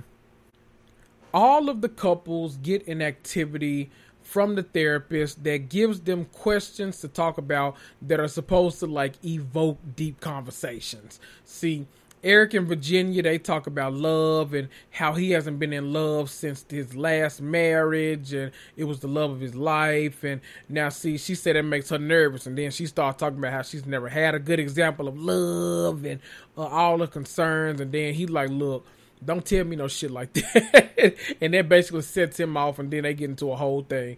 Then come Vincent and Brianna. You know, if y'all haven't been able to tell by now, Vincent and Brianna, throughout the first 95% of the episode, are always just like picture perfect. Y'all are so pretty. Just help. Y'all gonna have little Mexican I don't know shit.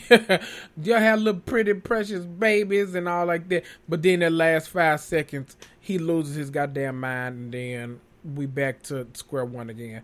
But that's basically how it is. They cut from chat with their names.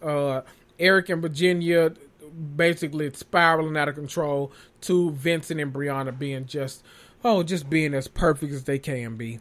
Then we cut to Ryan and Clara's conversation, and we mostly find out that everything is kind of on Ryan's terms. But we already knew that. It's on his terms and his time. Not maliciously, but he's never been in love before, so I don't know. Maybe over time Clara will get some of that eggplant emoji because I'm probably more ready to consummate the marriage than he is, and I'm not even married to the damn woman. So somebody need to step up, because that lady go burst with depression after a while if you don't give her none. She say every episode how she just wants to touch the man and lay with the man, but he don't. Child, but he claimed me in love. I don't know. I told y'all I started grown for business. I don't know about it, but we also get to see that like later in the episode, I don't know, it seems like they don't really have anything to fight about, so they like make up little stuff. It seems like their biggest issue is the fact that one of them likes to eat vegetables and the other one loves to eat donuts. Child, now that was funny as shit. Let me tell y'all something. He asked the woman what her favorite vegetable was, and she said, well, I don't really eat vegetables like that. Wait, what? Wait, beware. Beware. What you mean you don't eat vegetables like that? That reminds me, I went to Indiana at some point last year, and my best friend, who I've been best friends with since 2009 now, my best friend for over a decade. Good God. I went up there to visit him, and he knows that like when I'm out of town, I'm always like breaking my diets and stuff. So I'm like, I want a Coke. Find me the biggest Coca-Cola you can find me, and I'm drinking it. If you can put some cherry in it, I'm even better. He asked me the last time I was up there, he was like, do you drink water? He was going to offer me some water to drink because he knew I was thirsty. He was like, wait, do you drink water? Yes, I drink water, bitch. What kind of fucking question is that? I drink fucking water. I just prefer Coke when I'm out of town, not cocaine. Cocaine? I don't even smoke hookah. No, I'm talking about Coca-Cola. See, y'all gonna get me started up in here. They don't really have anything to argue about, but it seems like they just want to argue for the hell of it. I believe they're going to end up being a couple that makes it as long as he breaks her off, because if he don't break her off, child, she going to find somebody else that will. Ain't nobody about to sit around and wait for you to decide if you want to have sex with somebody or not. Boy, get the fuck out of here. And then we see how Haley and Jacob are answering the questions. First, they talk about how, you know, the first time they knew they were in love. He says that it's always basically been kind of instinctual with him, that he knows that he can love that woman, and then he starts to build the relationship and the bond with her. Haley says she isn't sure she's ever actually been in love before, and that he throw a little shade. He said, oh, well, I guarantee you've been in love before, because the way you act is like somebody who's been deeply hurt before. Child, I knew y'all in Atlanta, because he needs to be the first male housewife, the way his little geeky ass be throwing all this shade. He throws it every episode, and she just lets it slide. She's just like, you know what? I'm going to divorce this motherfucker in 5 weeks. I'm going to let him say what the hell he want to say, and then I'm going to go on about my business. What's actually funny, though, is the conversation actually, surprisingly, ends on a good note. And by the end of the episode, they having all kinds of fun, laughing, kikiing, talking about traveling. Oh, I want to go to Prague. Oh my God. Oh, I've been to Prague, the second worst building in the world. But just shut y'all ass up. Y'all not gonna make it. Go ahead and divorce now and save these people some budget on this damn show. Jacob throws a pool party for everybody at his house. When Virginia and Haley kind of separate from the man, they start discussing their relationship. Virginia talks about all the experiences where she felt unappreciated and Eric felt unappreciated, but they're still, quote unquote, overall fine. Haley, child, she immediately talks about not feeling attracted to that man. Well, shit, Haley, if you want to call that man ugly, just say that, okay? Child, then Paige's single ass shows up without Chris, of course. I don't think anybody wanted Chris' ass around anyway, so ain't nobody crying over spilt milk in that case. She brings up to all of the women that Chris reached out to her and that he wants to have a conversation. I'm so sick of Chris reaching out wanting to have conversations. Ain't that what the phone for? We got FaceTime. You can't DM me on Instagram.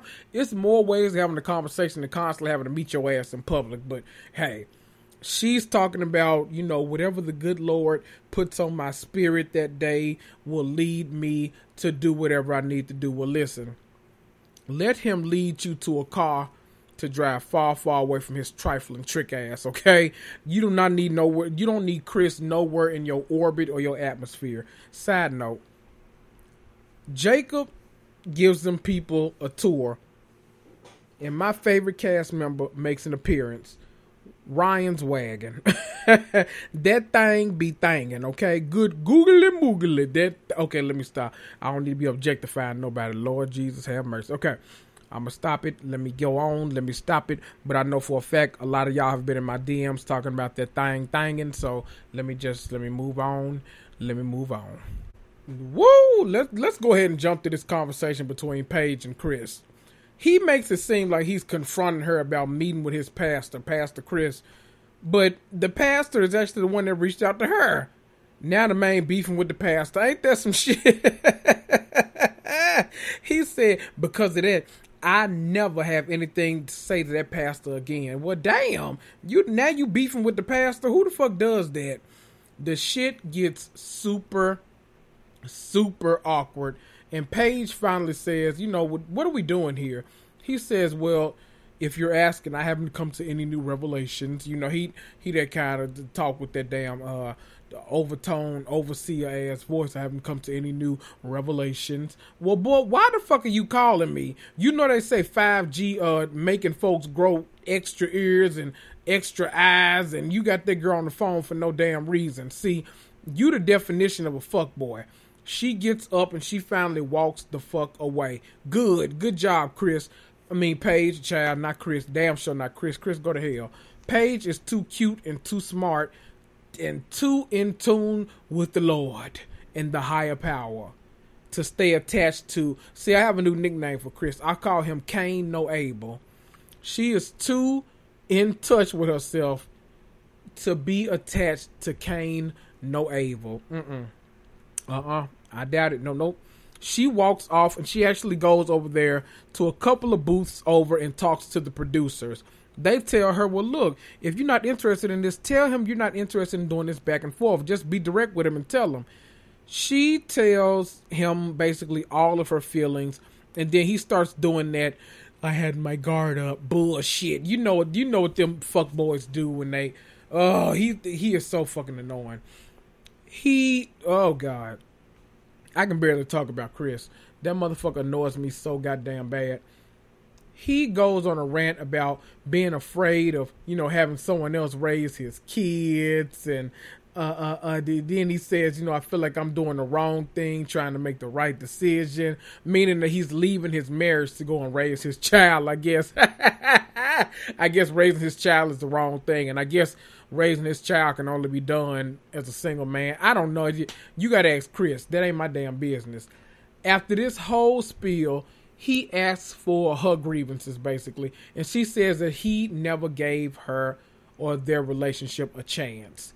Y'all, at the end of this conversation, they were shaking hands and introducing themselves to each other all over again. Listen, I hate every motherfucking body. I hate everybody. Everybody, do you hear me? They piss me off so damn bad. My mama calls me, she watches this show live too, and she says, now if she don't leave him, I don't know what I'm gonna do. we too damn invested in this shit. I told her, Mama, we gotta stop watching this because they go upset the hell out of us. Before I end this episode, let me talk about Vincent and Brianna at this damn salsa class. Whew, his anger is starting to show more and more every single week. See, it looks like his trigger is looking foolish, either appearing foolish or someone making him feel foolish by something they say, even if it's just his wife that's around. Like, it's super weird, but you're gonna have to learn how to control that shit. She did all this nice shit. She's planned a whole date for y'all. She did something nice, booking it for you, and you had a sour puss face the entire time, only because you not too familiar with salsa. Well, duh, you were going to learn salsa dancing. If you were familiar with it, you'd go salsa dancing somewhere, ain't they? See, he kept getting mad because he didn't know the difference between his right and his left. I'm convinced. Blame your kindergarten teacher, not your wife. Look, see, I got a trick for you, Vincent. Okay, hold both of your hands up out in front of you. Now make a L using your thumb and your pointer finger with both hands. Now the one that looks like an actual L, that's your left hand. And the other one, the backwards one, ain't. It ain't that damn complicated. Left one, the L, left. Right one, that ain't.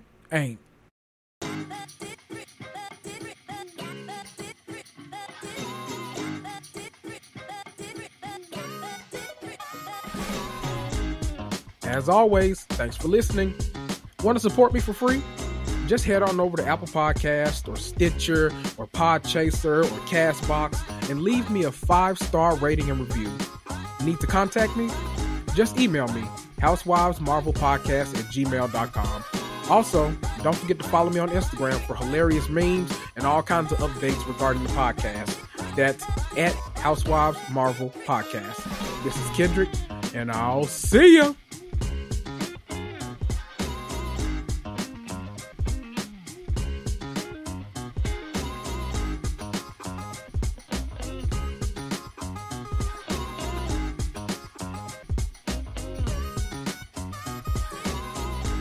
Lucky Land Casino, asking people, what's the weirdest place you've gotten lucky? Lucky? In line at the deli, I guess? Aha, in my dentist's office. More than once, actually. Do I have to say? Yes, you do. In the car before my kids' PTA meeting. Really? Yes. Excuse me, what's the weirdest place you've gotten lucky? I never win and tell. Well, there you have it. You can get lucky anywhere, playing at LuckyLandSlots.com. Play for free right now. Are you feeling lucky? No purchase necessary. Void where prohibited by law. 18+. Terms and conditions apply. See website for details. This holiday season, Lexus wants you to remember. It's not just the thought that counts. It's your thought. Because no matter how much time you spend picking out the perfect gift, the only thing they'll really care about is that it's from you. Here's to experiences they'll continue to cherish. Season after season. Make this December one to remember. Together. Click the banner to discover more. Experience amazing at your Lexus dealer. Seeking the truth never gets old. Introducing June's Journey, the free-to-play mobile game that will immerse you in a thrilling murder mystery. Join June Parker as she uncovers hidden objects and clues to solve her sister's death in a beautifully illustrated world set in the Roaring '20s. With new chapters added every week, the excitement never ends. Download June's Journey now on your Android or iOS device, or play on PC through Facebook Games.